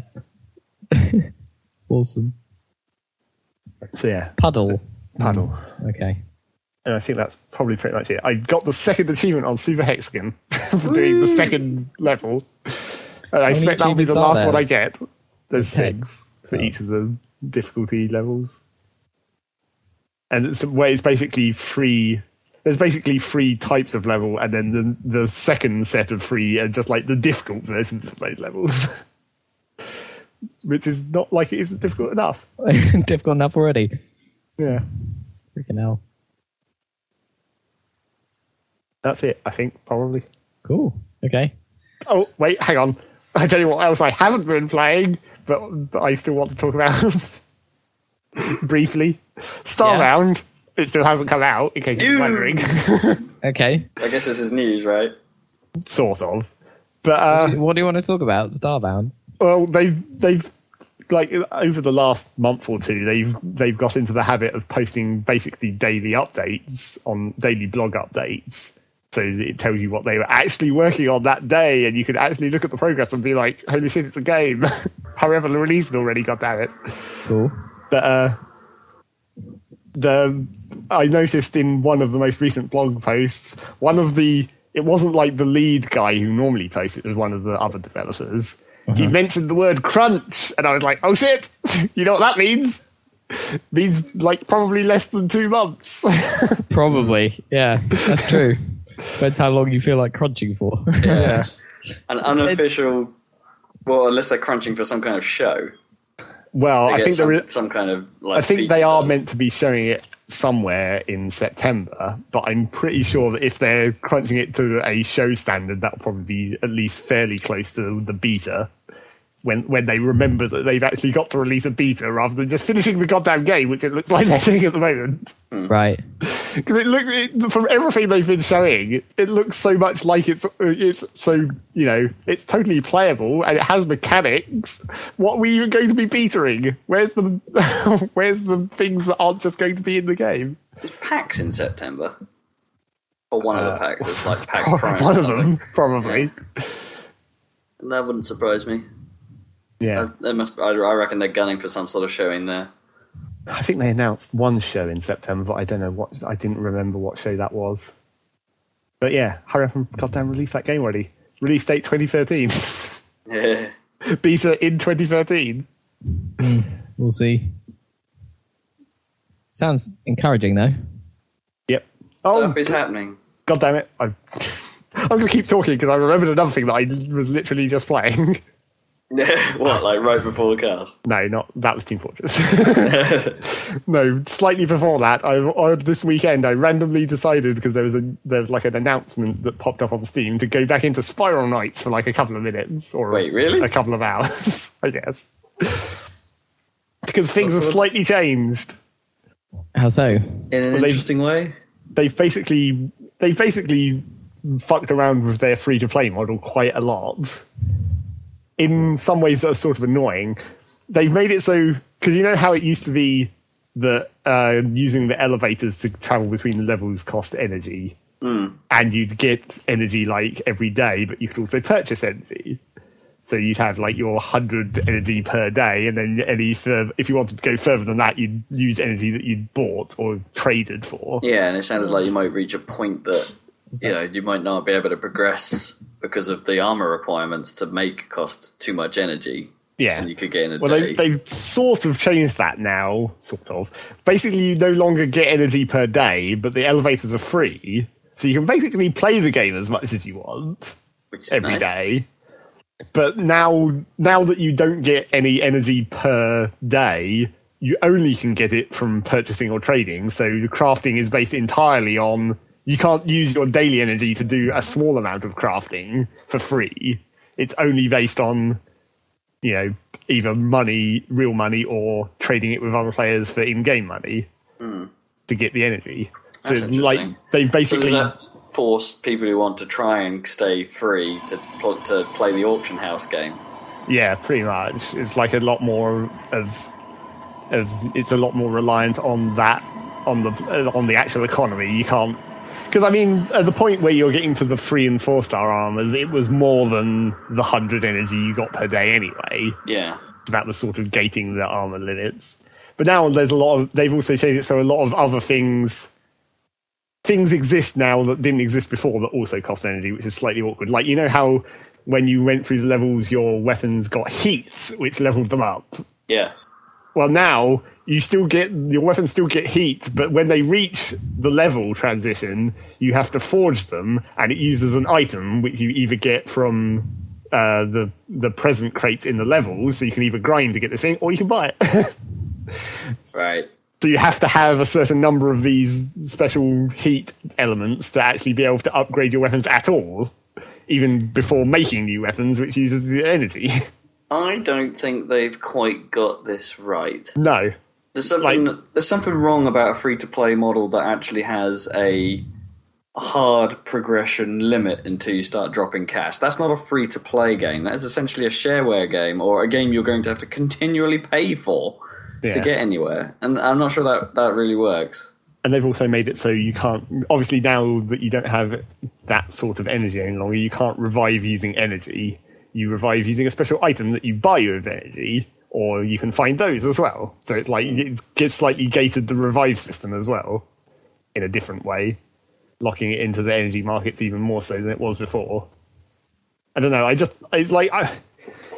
weird that it was like, yay, they've made the elevators free, and that seemed good. But then you realise they've actually just made it so you have to pay for more things. You could actually do more before when it seemed less free than you can now when it seems more free, except it's not.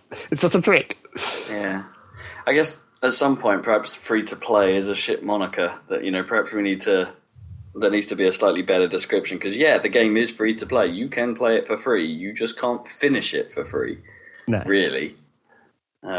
Well, you probably could if but the grind would be immense. Well, yeah, I think that's the overall effect of this change is just if you wanted to try and grind it for free, it's even harder to do now. I was almost doing it before. It's not like games like PlanetSide or something where you can...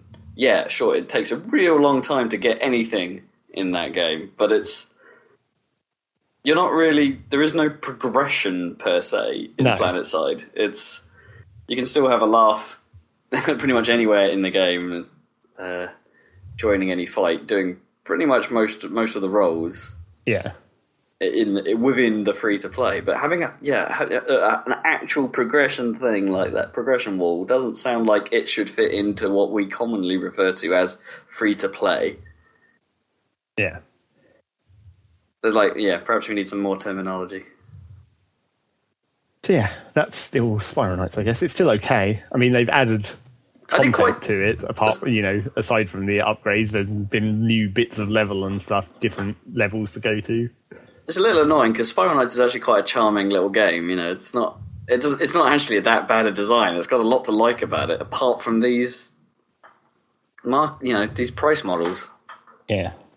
It's just an experiment, I guess, in the pricing models. Like a, canary down the coal mine type deal. It just seems weird that they even change it this drastically at this point. I mean, it's been around for ages. How many people are still playing it? Yeah, maybe that's the point. They can mess with it at this point. But how much data is that going to get them? Well, they could measure the steepness of the drop-off, I suppose. Yeah, I guess. So yeah, that is definitely all that I've been playing. Cool. I'm sure there was other small things, but they don't need talking about. Well, I finished XCOM. Yeah, I noticed on your. Oh, you actually finished it already? Jeez. Yeah. Well, I was kind of into it, so I thought I carried on. Pretty much. How much did you grind for the last mission in the end? Not much. I think I'd done my grinding. I think when I talked to you last time, I was in the most awkward phase because I think I really made things hard for myself by skipping the laser weapons there, as you guys pointed out. So everything was quite difficult for a while. But once I started getting those guys, it started, everyone had plasmas and armor and shit. And at that point, things went relatively well for me. I think I had all the satellite network up, and then for a long time I didn't have enough money to spend, and then suddenly I had way too much right at the end, and I didn't know what to spend it on. I bought everything in all the foundry shit and everything. That's pretty much what you do. Yeah, the only bad luck I had was I only got one gifted soldier out of everyone. I tested everyone. Really? Yeah. Yeah. Oh, wow. I think on my second game that I was playing, I basically tested everyone, and virtually one or two of them turned out to be psychic, and it was and they was bad as well. Yeah. Naturally. I didn't understand because my high will people didn't get. I thought that added to the role, so I put them in first for testing. I mean, it makes them better at being psychic if they are psychic. Oh, I see. But it doesn't affect whether or not they're gifted or not. They are gifted. Okay, that sucks. So that's pretty much. I got one person, obviously, presumably because you need at least one for the story. Well, I'm not even sure whether it would give you one or whether you just have to keep hiring people until you found one. That would be super sucky. At least I got one. It was my Iranian assault lady. So I don't know. I think she was Iranian. I'm not sure what that flag is. It was green with script and then a sword thing. I think that's the Iranian flag. Anyway, so yeah, the most powerful human being on the planet I made Iranian, clearly. I was kind of. I think that was probably where, apart from the fact that I rushed through the game, kind of. Really, my first general just happened to be psychic and happened to be the gifted one. Yeah, that's pretty much what happened on my first playthrough as well. My one of my best people turned out to be the psychic power. My entire squad were colonels by the point. I even had the freaking Gollop chamber. Yeah, whatever, the top one. Yeah, I guess general would be even better. Yeah, I think colonel's the top rank. But yeah, and I was worried about trying to use her because everyone else was ranked up and they had all the equipment and stuff. And I thought, oh, no, I need to do these extra psychic ranks or whatever, psi ranks. Yeah, get the 3 different skills. Yeah, but it turned out they just gave me them all the moment I activated the Gollop chamber. And since I didn't have any other psi people, I didn't need to train any psi powers. Yeah. So yeah, it all went relatively well. How did the last room treat you? Before that, I had a big problem when I first encountered the elite mutons on this bloody map, which is just a hollowed out building type construction site. So it's not linear at all. Have you seen that one? It's literally just a square building. No, I'm not sure I saw that one. You walk into it's hollowed out in the middle with cranes and stuff. And with multiple levels and stuff. Is it the one that's sort of L-shaped construction building, and you come in through like the gate from the road, or is it? Coming through a gate. Yeah, that level sucks because it's tiny. Yeah, it's freaking tiny. Anyway, so I was nothing you can do but walk your guys into the middle, really. Yeah, it's like normally all I did on that first turn is like one person on either side of the gate, and then like two people up against the digger. Yeah. And then one on the corner of the building. It's like you don't have very many options when you're first moving in. You've got very little options. So what happened was I got to that point and I was like, oh, and nothing's activated. Right, I have to move in. So I moved my highest ranked assault person in, and then I activated 3 elite mutons in the cover of the building on the left, so that none of my snipers or anything had a shot. And she didn't die, but she was knocked out or whatever, so I had to rescue her. But that was quite bad. What chivs for? Sorry? What you want chivs for? Yeah, well, I didn't have them at the time, and then I started using the hover shiv for like my scout thing. That did work really well because my main tactic at the end was I had 2 like double tap snipers. Yep. Basically.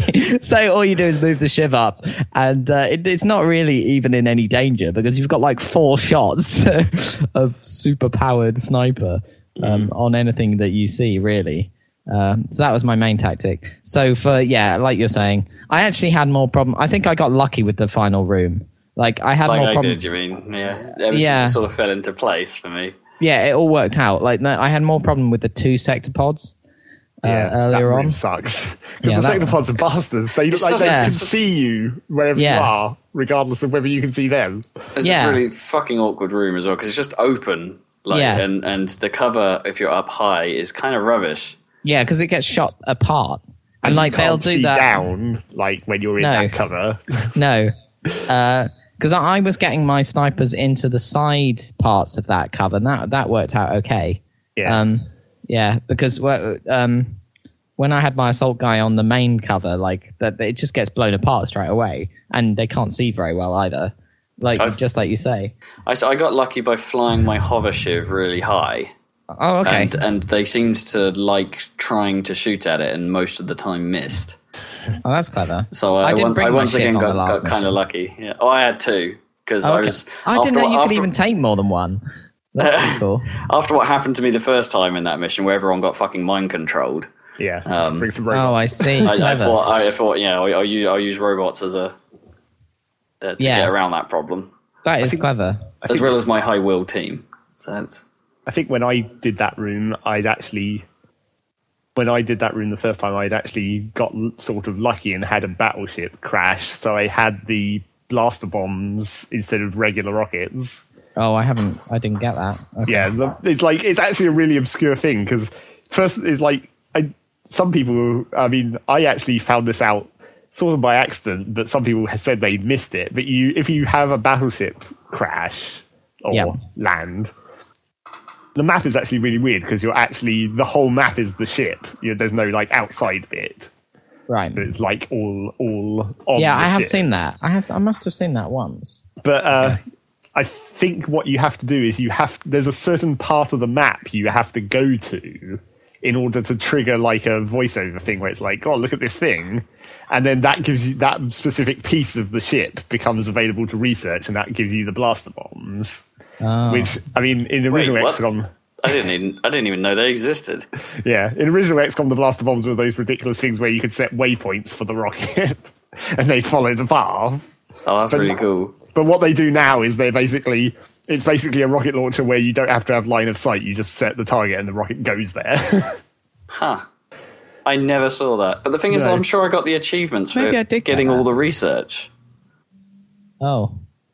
Well, we never researched it and never just made it. I don't know. Oh, I don't remember seeing that at all. I think I must have got that, actually, but I didn't end up using it on the sectopods because like, you have to move a heavy into... Well, that's the thing, because with that, you don't have to be able to see them. So is it like squad sight, so you can do it from anywhere? No, because it's just a ground targeted, and you just set like with normal rockets, you just set where you want the rocket to go. Okay. You didn't even have to see it, you just have to know where they are. I guess I should have tried that. Yeah. But obviously that even doesn't kill them or anything. That's just like initial damage. Because they have like 2 shots, don't they? Yeah, they have double move and all kinds of goddamn ridiculous shit. Nightmare. I don't know. At least they didn't have, or maybe they did, but they didn't seem to have probes with them, which would have been much worse. Yeah. I didn't actually take any heavies on my last mission, and the first time I did it, I used shredder rockets. Yeah, and they were. Because that worked. That was quite effective. Just making everyone damage them a lot. But the second, the time I was successful, I just didn't take any heavies. They were not that useful to me in the end, compared to just. Yeah, I'm not a big fan of the heavies. Snipers. Really. I just took more support dudes, to keep everyone topped up, and so I could heal the shivs, that kind of stuff. I mean, I hear that on the hard difficulties, the suppression thing is vital. Supposedly, but I don't know. I had more luck like murdering everything as soon as I saw it. Well, my non-hover shiv had suppression, and I used that quite a bit. I took 1 hover and 1 regular because the regular ones have more health. Oh, do they? I hadn't tried the regular one at all. The alloy shivs are the heaviest armored, and then the hover ones have slightly less, but they can fly. Yeah, the obvious trade-off. But they don't. Do the hover ones? I'm not sure the hover ones have suppression though. I didn't get to use it. I don't remember using suppression on the hover one.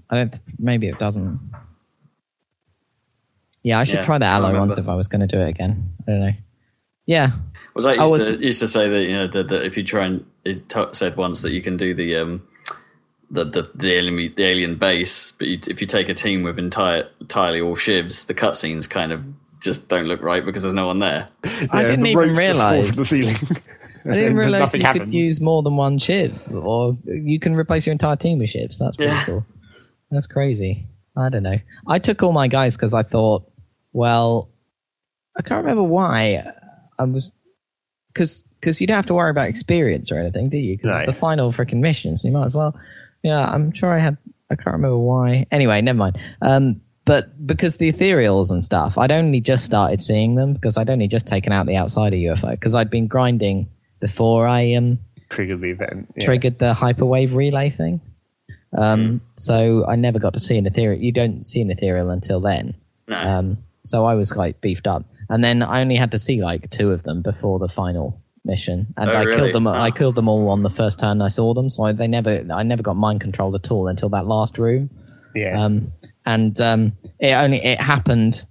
I managed. I heard that you can just kill the Uber Ethereal, the boss, and that will end the game. But I actually ended up killing everything. I did the shortcut, not realizing that would actually just end it. To be honest, I didn't know that was how it works. But yeah, I mean, I did get one guy mind controlled, my heavy, but it didn't get to the next turn where he would actually do anything. Yeah. So I just ignored him instead of shooting him. I just killed everyone. Oh yeah, no, I never. Even if my dudes were, mind controlled, I'd like throughout my grind session where I had every enemy like that could appear. Yeah, and it was even during that, if someone got mind controlled, I never tried to get them. Just shoot back. No. Bad idea. Just move everyone out of the way. Yeah, I guess that's the tactic. But I didn't even move. I just knew I had enough to kill the ethereal that was controlling him, and everybody else. Managed to get them all. So that went pretty well considering. Although it is a bit of a weird room because you can move quite far into it before they trigger. Like you can get sort of set up. You see, that didn't happen to me the first time I played it. That's where things went wrong because as I said before, I had a mind controlled muton.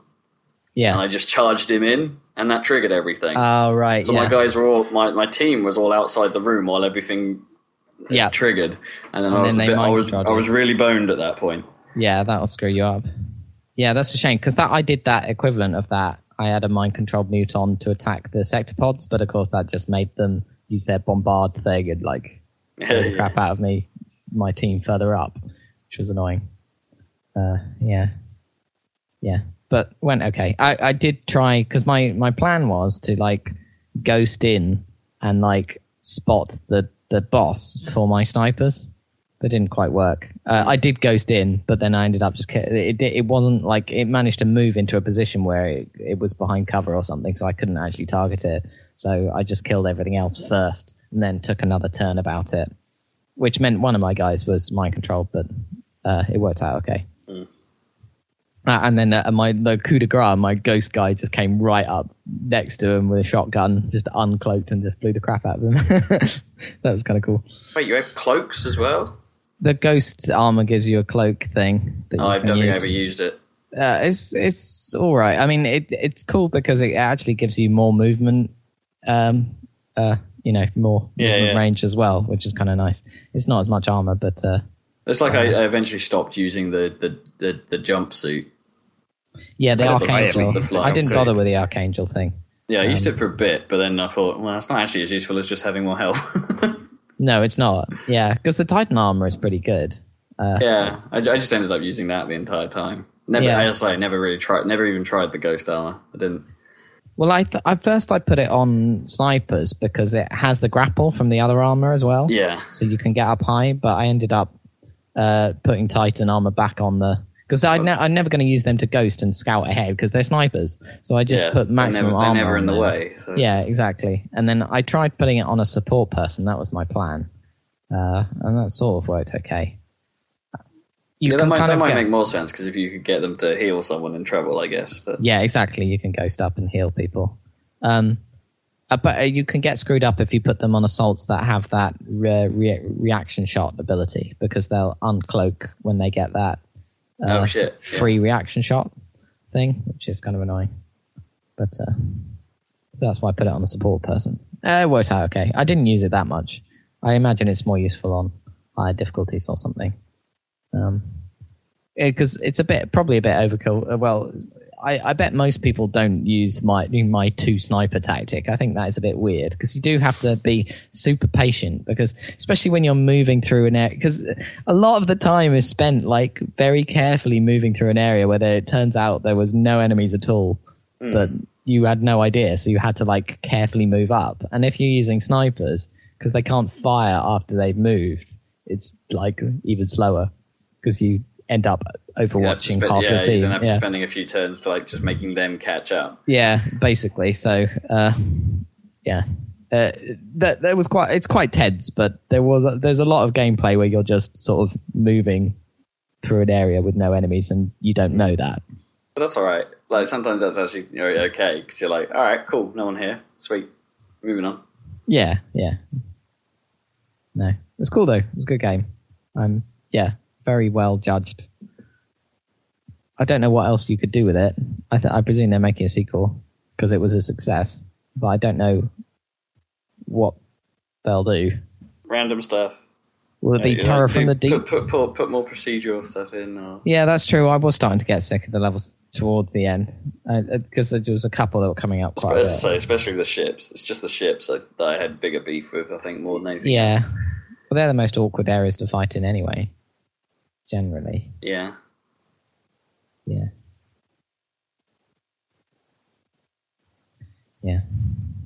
So XCOM. And I didn't really play anything else. I was playing a little bit of Magic after your stream yesterday. Oh, yes. I had a quick go at that. It's the same. I actually streamed that on Monday. I just forgot to post it to the cast for ages. I'm not really a fan of this encountered business yet. No, do you know, they do get better. It seems if I'm honest. The first two are really sucky. They're terrible. They're really boring. Yeah. They do get a bit more interesting. Okay. But what I've found, and if you watched the stream, that deck I was using is Which really one were you using? It's the soldier deck. I can't remember what its actual name is. The white weenie one. I got beaten by that the first time I saw it. It's kind of a tough deck actually. It's quite versatile. Well, white weenies are kind of one of the classic decks, aren't they, from the beginning of Magic? And they've kept them good. Yeah, and they've got a couple of Keldon Warlord equivalents in there. I saw those. Those are the big ones. Those are crazy. They're really cheap. That's weird. That's a great example of the power creep in Magic that's been happening, is those ones are really cheap to cast. But I also find it strange how that ability has moved all over the colour pie, because it was in red, where it didn't fit. But then they moved it to green, which makes sense, right? And now it sort of worked in red because goblin decks were a thing. Yeah, I guess it came from there. But green, it makes sense as a green ability. It seems weird to put it in white. But it's kind of everywhere now. There's like an equivalent in most colours now. Yeah.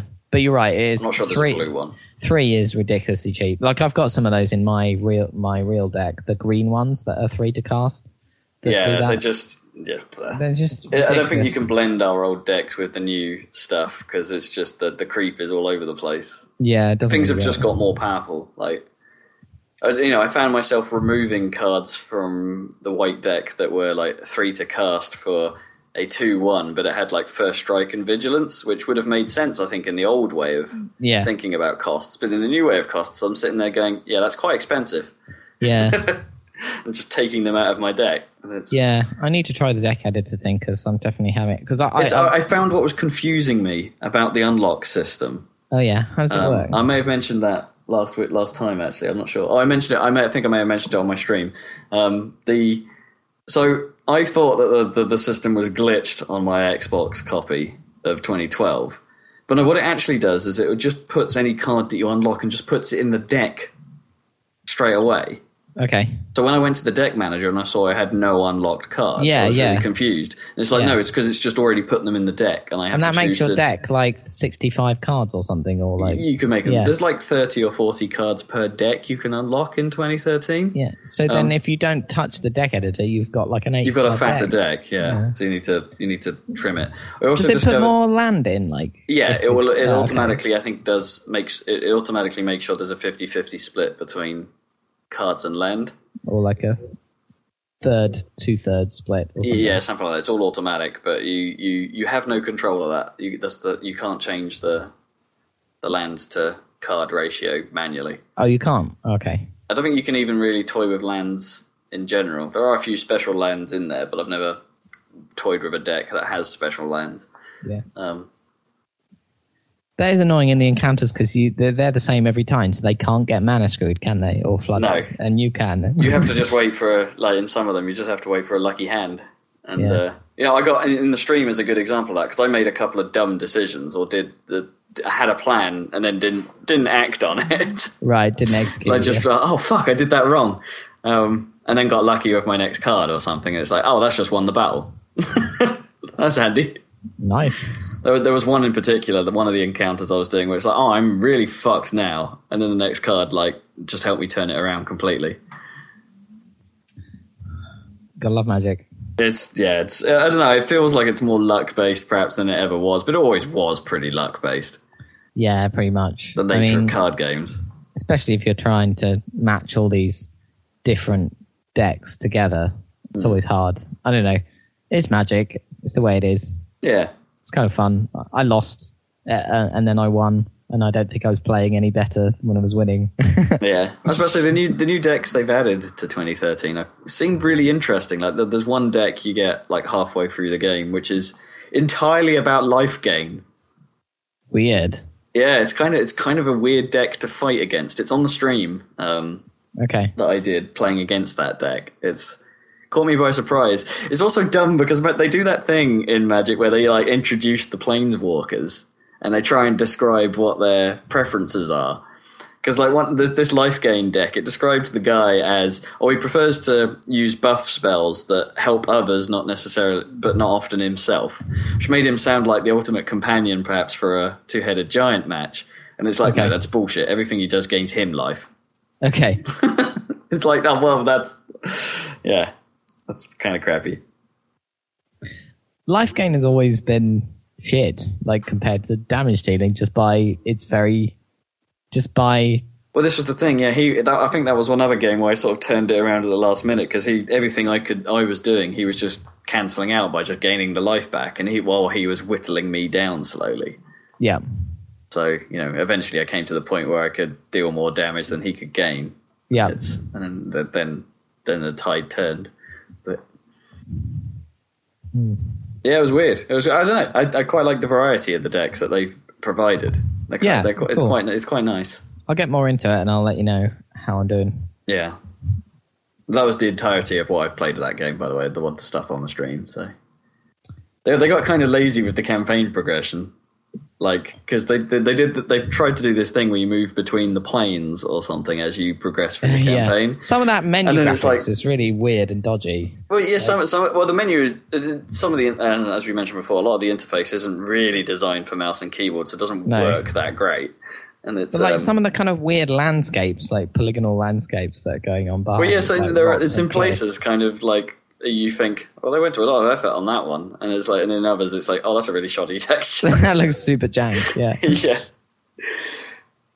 It's kind of weird, but then they like, as I say, you like in the second part of the campaign, you go to Ravnica, and then in the third part, you go to somewhere else, and then in the fourth part, you're back in Ravnica. Awesome. That's just because the cards they had, right? I thought it was going to be like 6 different planes or something, for the 6 different chapters of the camp, or 5 different chapters of the campaign that there are, like something like that. But it's like, no, they just reused one of them. Ravnica's a pretty cool magic world.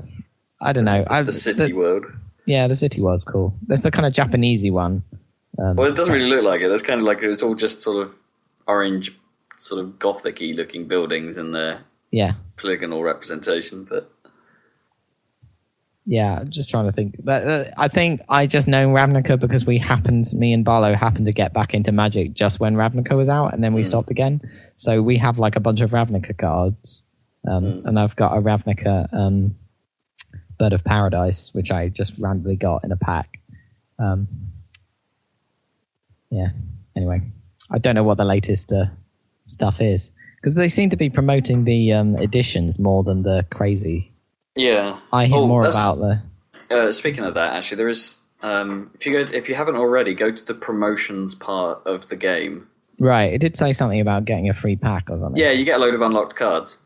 Okay. Oh yeah, ignore that one. That one because that's expired. That finished. Oh yeah. But there's a load of stuff that you can just sort of say, oh, for those that didn't go to packs, here's your code. Oh, cool. And it's like, and then it just lists them all in the game and then forces you to type in that code. Okay. But then you get some unlocked cards for your deck. Okay, I'll look for that part. For all the decks. Some of them are shiny. Virtual shiny cards. Pointlessly shiny, yeah. Awesome. Right, that's what I've been playing. What about you, Rob? I guess, a bit. Yeah, this could lead to an interesting conversation. Well, I haven't been playing much more Infamous because, as I mentioned last time, I left my controller somewhere. Yep. In edit, and I only just got it back, so I've only played a tiny amount of that. So nothing really to say there. Still goofy. The majority of my time has been on Bioshock Infinite, as previously warned. Excelente. So, yeah, I'm about 14 hours into that. Holy shit, you must be near the end. Yeah, I think I am. Scene with the tornado.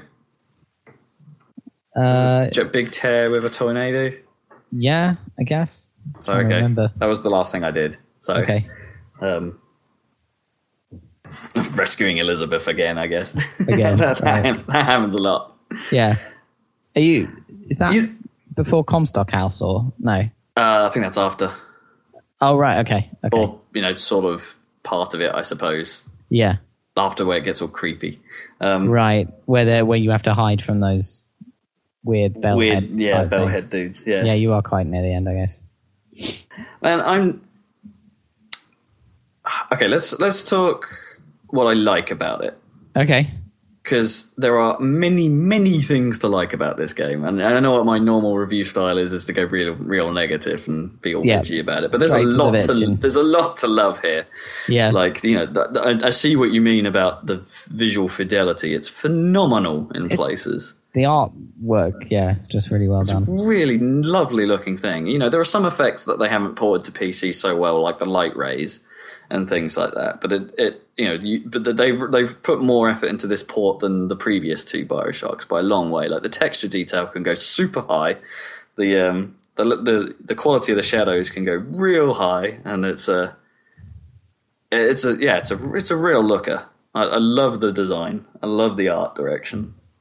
The lighting, yeah, the lighting especially is super vibrant and brilliant. And I love I just like the idea of the settings and stuff. Like, even when you first end up on Columbia, you're in that water-filled temple place with candles everywhere. And It's just it's great, really great. It's like I'm trying to think of the last time I was like totally blown away like that by just the direction.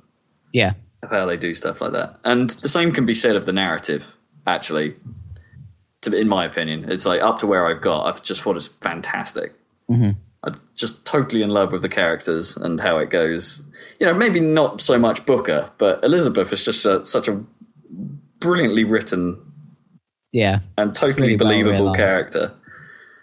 It's I have some problems with like the mechanics of the world. Some of which are obvious, like vigors and. Yeah, we have that. Everyone has that trouble where it's like they don't make, unlike in Bioshock, the one, they don't actually have a reason. Yeah, and there's quite a few moments where they try to pace the game by having a lull, but you're still walking through a crowd of people carrying a giant fucking gun. Yeah, and no one seems to really care. It's I don't know. I found some elements like that somewhat jarring, and it's like. And there is a lot of interesting stuff in the narrative, but then a lot of interesting stuff in the narrative that they also mysteriously push to the side periodically. Mm. Like, oh, this just happened. Okay, we're done with that now. Moving on. And you're like, but that was really interesting. Well, where were you going with that? And it's like, well, we're not going anywhere with that. It's like, oh, okay. But they might be. That's the thing. That's the weird thing. It's always like, it's probably true of the other Bioshocks, but it's like all this stuff means shit, and then you don't know what it means until later, and you have to think about it. It's interesting that they're not afraid to use some language in places, if you know what I mean. Like, because they're trying to play, the racist card is played, isn't it? And it's quite heavily, yeah. Yeah, and they're not afraid of writing into the script the use of racist language. Yeah. But using it in the context correctly. It's not like, which I think is like an interesting step forward for the medium, if you know what I mean. I'm not sure I can remember really many, if any, really good uses of that actually help build the world. Yeah, no, I don't think that's been done before. I can't imagine anyone doing it well before this. No, I'm struggling right now to think of a good example. So maybe this is a... Yeah. Well, maybe it might have played into some of L.A. Noire's story at some point, I get the feeling. That's true. Yeah. But yeah, just all of that, I'm just completely and utterly... I'm a little bit, some of the character models in places look a little shonky still. Like, the people, the NPCs. Yeah. Essentially, just general people in the world look a bit funny at times. And their faces are repeated very often. Yeah, frequently. Real frequently. Yeah. Especially when there's lots of people about. It's like, there's several of you in view here. I know. It makes it feel a bit unreal, doesn't it, in place? Not that, I mean, obviously, it's not a realistic look. It's not far... No, there's a lot of shit about Colombia that makes no sense whatsoever. Yeah, absolutely. Like, where are they getting their water from that they can just make a giant waterfall in the sky and... And they just kind of explain it with a lot of weird little engine room, which is like pumping water or something. Yeah, where's it coming from? It's like, real dumb. The other thing that just... Probably the biggest thing out of all of that for me is the sound design. The sound design is incredible. Yeah. What do you think of the sort of combat music and stings and stuff? I think it's really good. Yeah. It doesn't actually, it surprisingly doesn't get annoying. No, because I thought it would when I first heard it. But that's the thing. There isn't much incidental music in the game, other than they don't play much music that's not in the world. So when you are in combat and this music starts, it's kind of nice because it is punching into that atmosphere. Yeah. It kind of heightens everything, and it's got that sting when everyone's dead, which is kind of cool. And it's and it's suitably messy as well. That like the fighting, I guess. Yeah. But there are just some segments there, like anything to do with Songbird sounds fantastic. Yeah. Anything to do with the sort of the bigger enemies sounds really great. And stuff, all I will say is Lady Comstock. In terms of the sound design, that area is fantastic for sound. That was crazy. However, this leads me to my problem. Did you accidentally find that before you were meant to? I don't know. Yeah. Well, that area is just open, isn't it? You just go there, and I looted it, and that causes me to have one of possibly my biggest problems with the game, is that I'm not sure I actually enjoy the gameplay. Right. The combat or just the... I guess that is most exploring the world is fine because it's Bioshocky. You're just looking at everything, looting everything. I don't know. There is a lot of looting for not much purpose sometimes.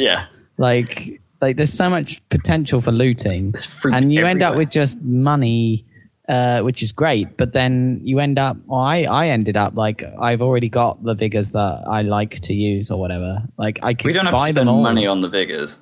You find them all.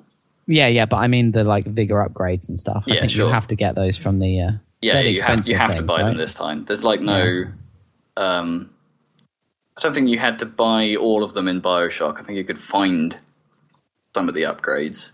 Because you kind of need to buy the upgrades to make them worthwhile towards the end, obviously. You see, I think this is where I've kind of gone wrong, and I think this is where some of the games I think it heightens a lot of the game's flaws, is that I'm playing in hard mode. Right, okay. The reason being is that with my experience with the last two Bioshocks game was that normal was way too easy. Right, normal was a bit easy for me. So I stepped it up to hard to play Bioshock 2, which was a challenge, but it never felt completely unfair. Yeah. I think this feels, at times, completely and utterly impenetrably fucking hard. Right, okay. Alright, Lady Comstock, a big fucking moment. I ran out of all resources trying to do that fight. There was nothing. There was no ammo. There was no salts, and a never-ending barrage of people stopping me from getting to the thing I'm supposed to be damaging. Yeah. It's like, that is shit. Sorry, that is a fundamental crapness in design. Yeah. And that. Hold on, just making sure our Audacity's not having a fuck up. It seems to have... It's probably just allocating more space. Okay. Although it does say on a little note on the thing, it's like, don't worry, your disk has space for another 460 hours. Oh, that's good to know. I don't think we're going to be here that long, though. Hang on. No, it's not come back yet. Like the hard drive suddenly started working hard. All right, there we go. Oh, it was still recording. It was just having a moment where it wasn't updating the interface. I can probably cut that shit out. Anywho. I can't remember the last time you said that and actually cut something out. Yeah, we'll cut that out. Last time you started with the word live, and then you were like, I'll cut that out. Like, well, then it would have made sense because we covered the intro and us talking about it. Yeah, anyway, So I found that section. That section was that took me out of the game and put me in a big hateful mode. Like, I mean, you have to do that boss 3 fucking times, and the first time you do it is the worst and the hardest. And it's which leads me on to like some of the other problems. I think the combat areas, not necessarily the combat mechanics, but just the areas in which you fight, don't seem well designed for fighting. Well, some of them are better than others. The ones with the high lines and stuff, the skylines and stuff. Yeah, the big skyline fights are all right. They're actually really quite interesting. The skylines work a lot better than I anticipated. Yeah, they do well. Which, it's like having a handyman fight without the skylines, which I think is the first time you fight the handyman. Yeah, it's really shit. Yeah, it's really. Whereas as soon as you get the handyman fights with skylines, they're a lot more fun and a lot fairer. And they're fun because he has that ability to like zap the skylines. Yeah, which makes you go, oh shit, I've got to jump off. But the handyman's way too fast. He'll kill you in two hits in hard mode, and his attacks a sort of area of effect. So if you're running away, chances are you're still going to get hit. And it's freaking impossible to hit his goddamn chest area thing that you're supposed to when he's moving around like. I can't believe there's an achievement for like killing one of those with only heart shots. Yeah. It's like, that's... How the hell are you supposed to hit that? That's insane. Yeah. I'm not sure I enjoy the handyman. They're not as cool as like the Big Daddy fights weren't exactly massively enjoyable part of Bioshock, but they were. I felt like I had a consistent tactic that worked, and I'm not sure I can come up with one for the handyman. Yeah, apart from running away on skylines. Well, that's it pretty much. Yeah. Yeah. So I'm not sure the areas. There's a lot of areas where it's like they're very nice areas. They're very believable areas, but the amount of cover they actually offer you from a swarm of people is way too little. And I found like the AI, the AI just feels cheating. No, they just kind of run towards you, don't they, pretty much? Yeah, they kind of... Well, it's not that they're not that clever. It's because they seem to know exactly where you are at all times. Right, yeah. So you'll get the flat cannon guys that are firing grenades at you. And like they'll be firing... You'll take a little rat run to try and get out of there. You can come up from a different angle and perhaps surprise a few of them out of cover. And it's like, no, they've all adjusted by the time you've made it to that location, and the guy will already be firing grenades before you've turned the fucking corner. It's like, that's not fun, because I can't outsmart people. I have to just brute force my way through them, and it's... Yeah, I have to admit, that does... Yeah, I can see how putting it on hard mode would really bring out the kind of poor stuff about the combat, which is otherwise fairly, like, inoffensive. Like, it's slick enough. So it's never going to be a Halo, and it you know what I mean? Yeah, like it's better than previous Bioshocks. The pace of the combat means that you can't, because you can't. You had more health in Bioshock because they've added the shield in this. Yeah, you could sap more damage a little bit, I think, in Bioshock, or you had ways, or you had that you carried health kits, didn't you, and things. So you could just top it up if you were having a real bad section. Yeah.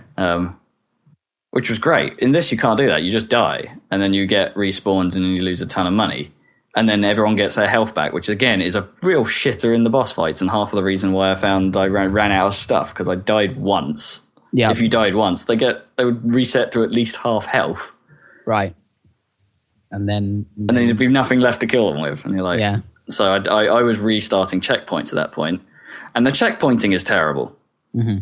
Really too infrequent. And if the Lady Comstock stuff, if you wanted to reload a checkpoint to have another stab, like from fresh, because it's the only fucking way to do it, you then have to go through, like, traverse that area again, and then go through the cutscene again, because it wouldn't just checkpoint at the start of the fight conveniently.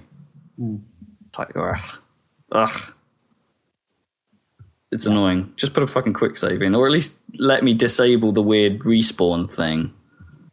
Because it's basically just forcing Vita chambers onto you. On top of you, yeah. Where you are, yeah. Yeah. Well, it would move you out of the way. You wouldn't get respawned exactly where you died, but... Yeah, but you didn't have to, yeah. I don't know. It's really annoying, and it's kind of like... I'm desperately trying to like the combat, because there is a lot to like... the vigors are fine. The murder of crows is fun, and creating giant traps. I used that was my main one, was the murder of crows with the upgrade, and also the electric one. Trapper traps. Yeah, electric ones because it's cheap. Yeah, it's super cheap. You can use it a lot, which is nice. Like I tried using the is it undertow, the one that you can use to push people away. I hear that's good when later on when there's lots of people on those barges, because you just pull them straight off. I'm kind of dreading that last section, because from what I've heard about it, because it sounds like in hard mode it's a real bitch. Yeah. That might be the... So there's a lot to like thus far, but there's a lot I don't get on with as well, which is... makes me wonder about just why some of the review scores are so high. Somewhat. I'm not sure I can justify a lot of them. Well, they're just kind of bowled over by the story and the art, aren't they? And they probably were playing it on normal. Yeah. I don't know. I think hardest probably is the way to play, because that's the thing. You kind of wanted something in the middle. From what it sounds like, the jump from normal to hard. Well, the jump from normal to hard was pretty harsh in the first two Bioshocks. Yeah. But then there's like that 1999 mode on top of hard. Yeah. And it's like, which just sounds masochistic. Yeah, dumb. Crazy dumb mode. Yeah. So, I'm glad I picked it up. It is, I'd be surprised if it didn't turn up in our award thing in some capacity. I expect it will in some form. Yeah, but play it in normal and just, Yeah, I would recommend playing it normal. Yeah. It's like, just don't go into it expecting it to play the best, but go into it for the world. Would be my advice. And next time we'll get to hear your opinions on the typical Bioshock and the crazy ending. Yeah. And we'll have to make a decision as whether we want to go into spoiler territory on that one. I guess we could do. Because, I wonder how hard it would be, how easy it would be to talk about without... Well, having not seen it, I don't know how easy it would be to talk about anything. Like, well, let's just see. We probably don't have to worry about spoiling it for Zach. He's not going to care. No. Confirmed. Confirmed. So, yeah. He hasn't played Mass Effect 3 yet, god damn it. No. Do you even want to? I think he does. Maybe. Is it because it's on Origin? Yes. No, don't care about that. That's just... It's not like I'd have to install Origin just for it. Well, no, but is it still a rip-off on Origin? Well, I already own it. Oh, do you? We've discussed previously. Just hasn't played it. I forgot that. I had forgotten. And I wouldn't have bought it on Origin even if I didn't, because you don't buy it on Origin, obviously. Get a disc. How come you spent a whole week playing little bits of nothing when you had like Mass Effect 3 sitting there ready to play? Because I don't want to play something that's big. That's why I only played a little bit of Dark Souls. Right. You're in a non-committal mood. Yeah. I know what I'm going to play next. I was going to get Forza Horizon, but then it's actually out of stock. Oh, is it? On Amazon, so yeah, I don't know. It did drop price to where I was willing to pay, like 20 quid, but now I can't actually buy it. Anyway, never mind. Probably another retailer you can get it from, or you can go eBay. eBay's a good option for that stuff. Yeah, probably eBay. I'll see. Yeah. Used game market, though, but, screw them in their money. Cool, so Bioshock, indeed. I'm trying to think what else. I didn't go back to Dyad. I don't know why. Because from what I really enjoyed at the start of that, I just haven't found myself wanting to go back to it for some reason. Which is weird. I kind of want to, but as soon as it comes to it, it's like, no, I'll do something else. I'll play Bioshock or something. Yeah. Don't know why. I don't know if I mentioned it last time, but I finished Devil May Cry on Son of Sparta difficulty and had a quick blast on Heaven or Hell mode, which is really dumb because it's like that's the mode where you die in one hit, but everything else dies in one hit. Well, and as it turns out, that includes bosses, so you don't really have to do boss fights because they just die. You just punch them once and they die. No, even that you just don't have to punch them; just shoot them with a gun. Awesome. It's really silly, but quite entertaining. So I might go through that again in that mode because it is just you can just blitz through the areas really quickly. I played the first 2 levels and was just skipping story at that point because it's like there was more story than game in that mode, but that's kind of fun. I'm not sure I like the sound of because you also get Hell and Hell after that, which is everything takes normal damage, but you die in one hit. So that sounds like a challenge. That really sounds impossible, to be honest. I think it is doable because you can, as long as you see stuff coming, which is part of the problem. It's almost all avoidable. Right. You can block almost everything. Yeah, or there'll be a way that you can move out of the range of it, or okay. But yeah, you the level of discipline I think it's going to involve to not just mash. Like it's so tempting in that game to just keep attacking something when it's down, and it's like if you just do that for just too long, they have a window to get an attack in, and it's like Or some of the enemies with their counter abilities, I'm a bit worried about, like the dream runners in that game can, if you attack too long or you time something wrong, will have a counter attack, and your window for being able to get out of that is tiny. So I reckon that bit, even in Heaven and Hell, might fuck me up if I don't get the first attack in. So yeah, that's still cool. I'm not sure really I've played much else than that. Well, that's quite a bit of Bioshock in there. Yeah, it just drew me in. Yeah, completely. It's good to get it done in a big, in one big experience, kind of. Yeah, definitely. I want to finish it off hopefully in the next day or so. But, yeah, I think that's me. That's me. Well, that's it then. How are we doing on time? Since we're running long, so we're running on. Okay, that might be the end then. Yeah. Listen, cool. Okay, thanks for joining us on the Saladcast for our first remote cast for a while. Catch you next time, hopefully in person, with more stuff. No Mass Effect 3. Yeah. Probably. No, clearly. No SimCity. One thing. No Forza Horizon. One thing I did see that I do want to plug that perhaps is something we should investigate at some point because it looks fucking mental. Is I watch on DJ Kipling's Twitch channel. I watched him play Chivalry. Right. That game looks fucking mental. Okay. Well, stay tuned for more crazy quick looks, probably including what they called video things, probably including Chivalry. Well, we don't have a copy of it, so it's like, so that might be a bit funny. But imagine like it's medieval themed Red versus Blue essentially, like with melee focus. Cool. Like literal sword fights with a fairly decent looking block system that if you could get the hang of would be really cool. Awesome. But of course then it's like 32 on 32 people fight, so everyone's backstabbing each other while two people are having a real stylish fight and then the others just wade in and then chop their teammate's head off. Awesome. It's really funny. Well, that's how it feels like it always should be. In films, like they always surround the one good guy and like stand in a circle instead of all like pulverizing him. Yeah. They just fight one at a time. What's the hilarious thing? Every time someone tries to do that in Chivalry, it looks like they just team kill each other. Awesome. It's really funny. Yeah, so go check that out. I suggest watching those videos. They're pretty funny. Cool. Check that out. And yes, we'll catch you next time on the Saladcast. Bye. Goodbye. Bye. Is that going to say bye?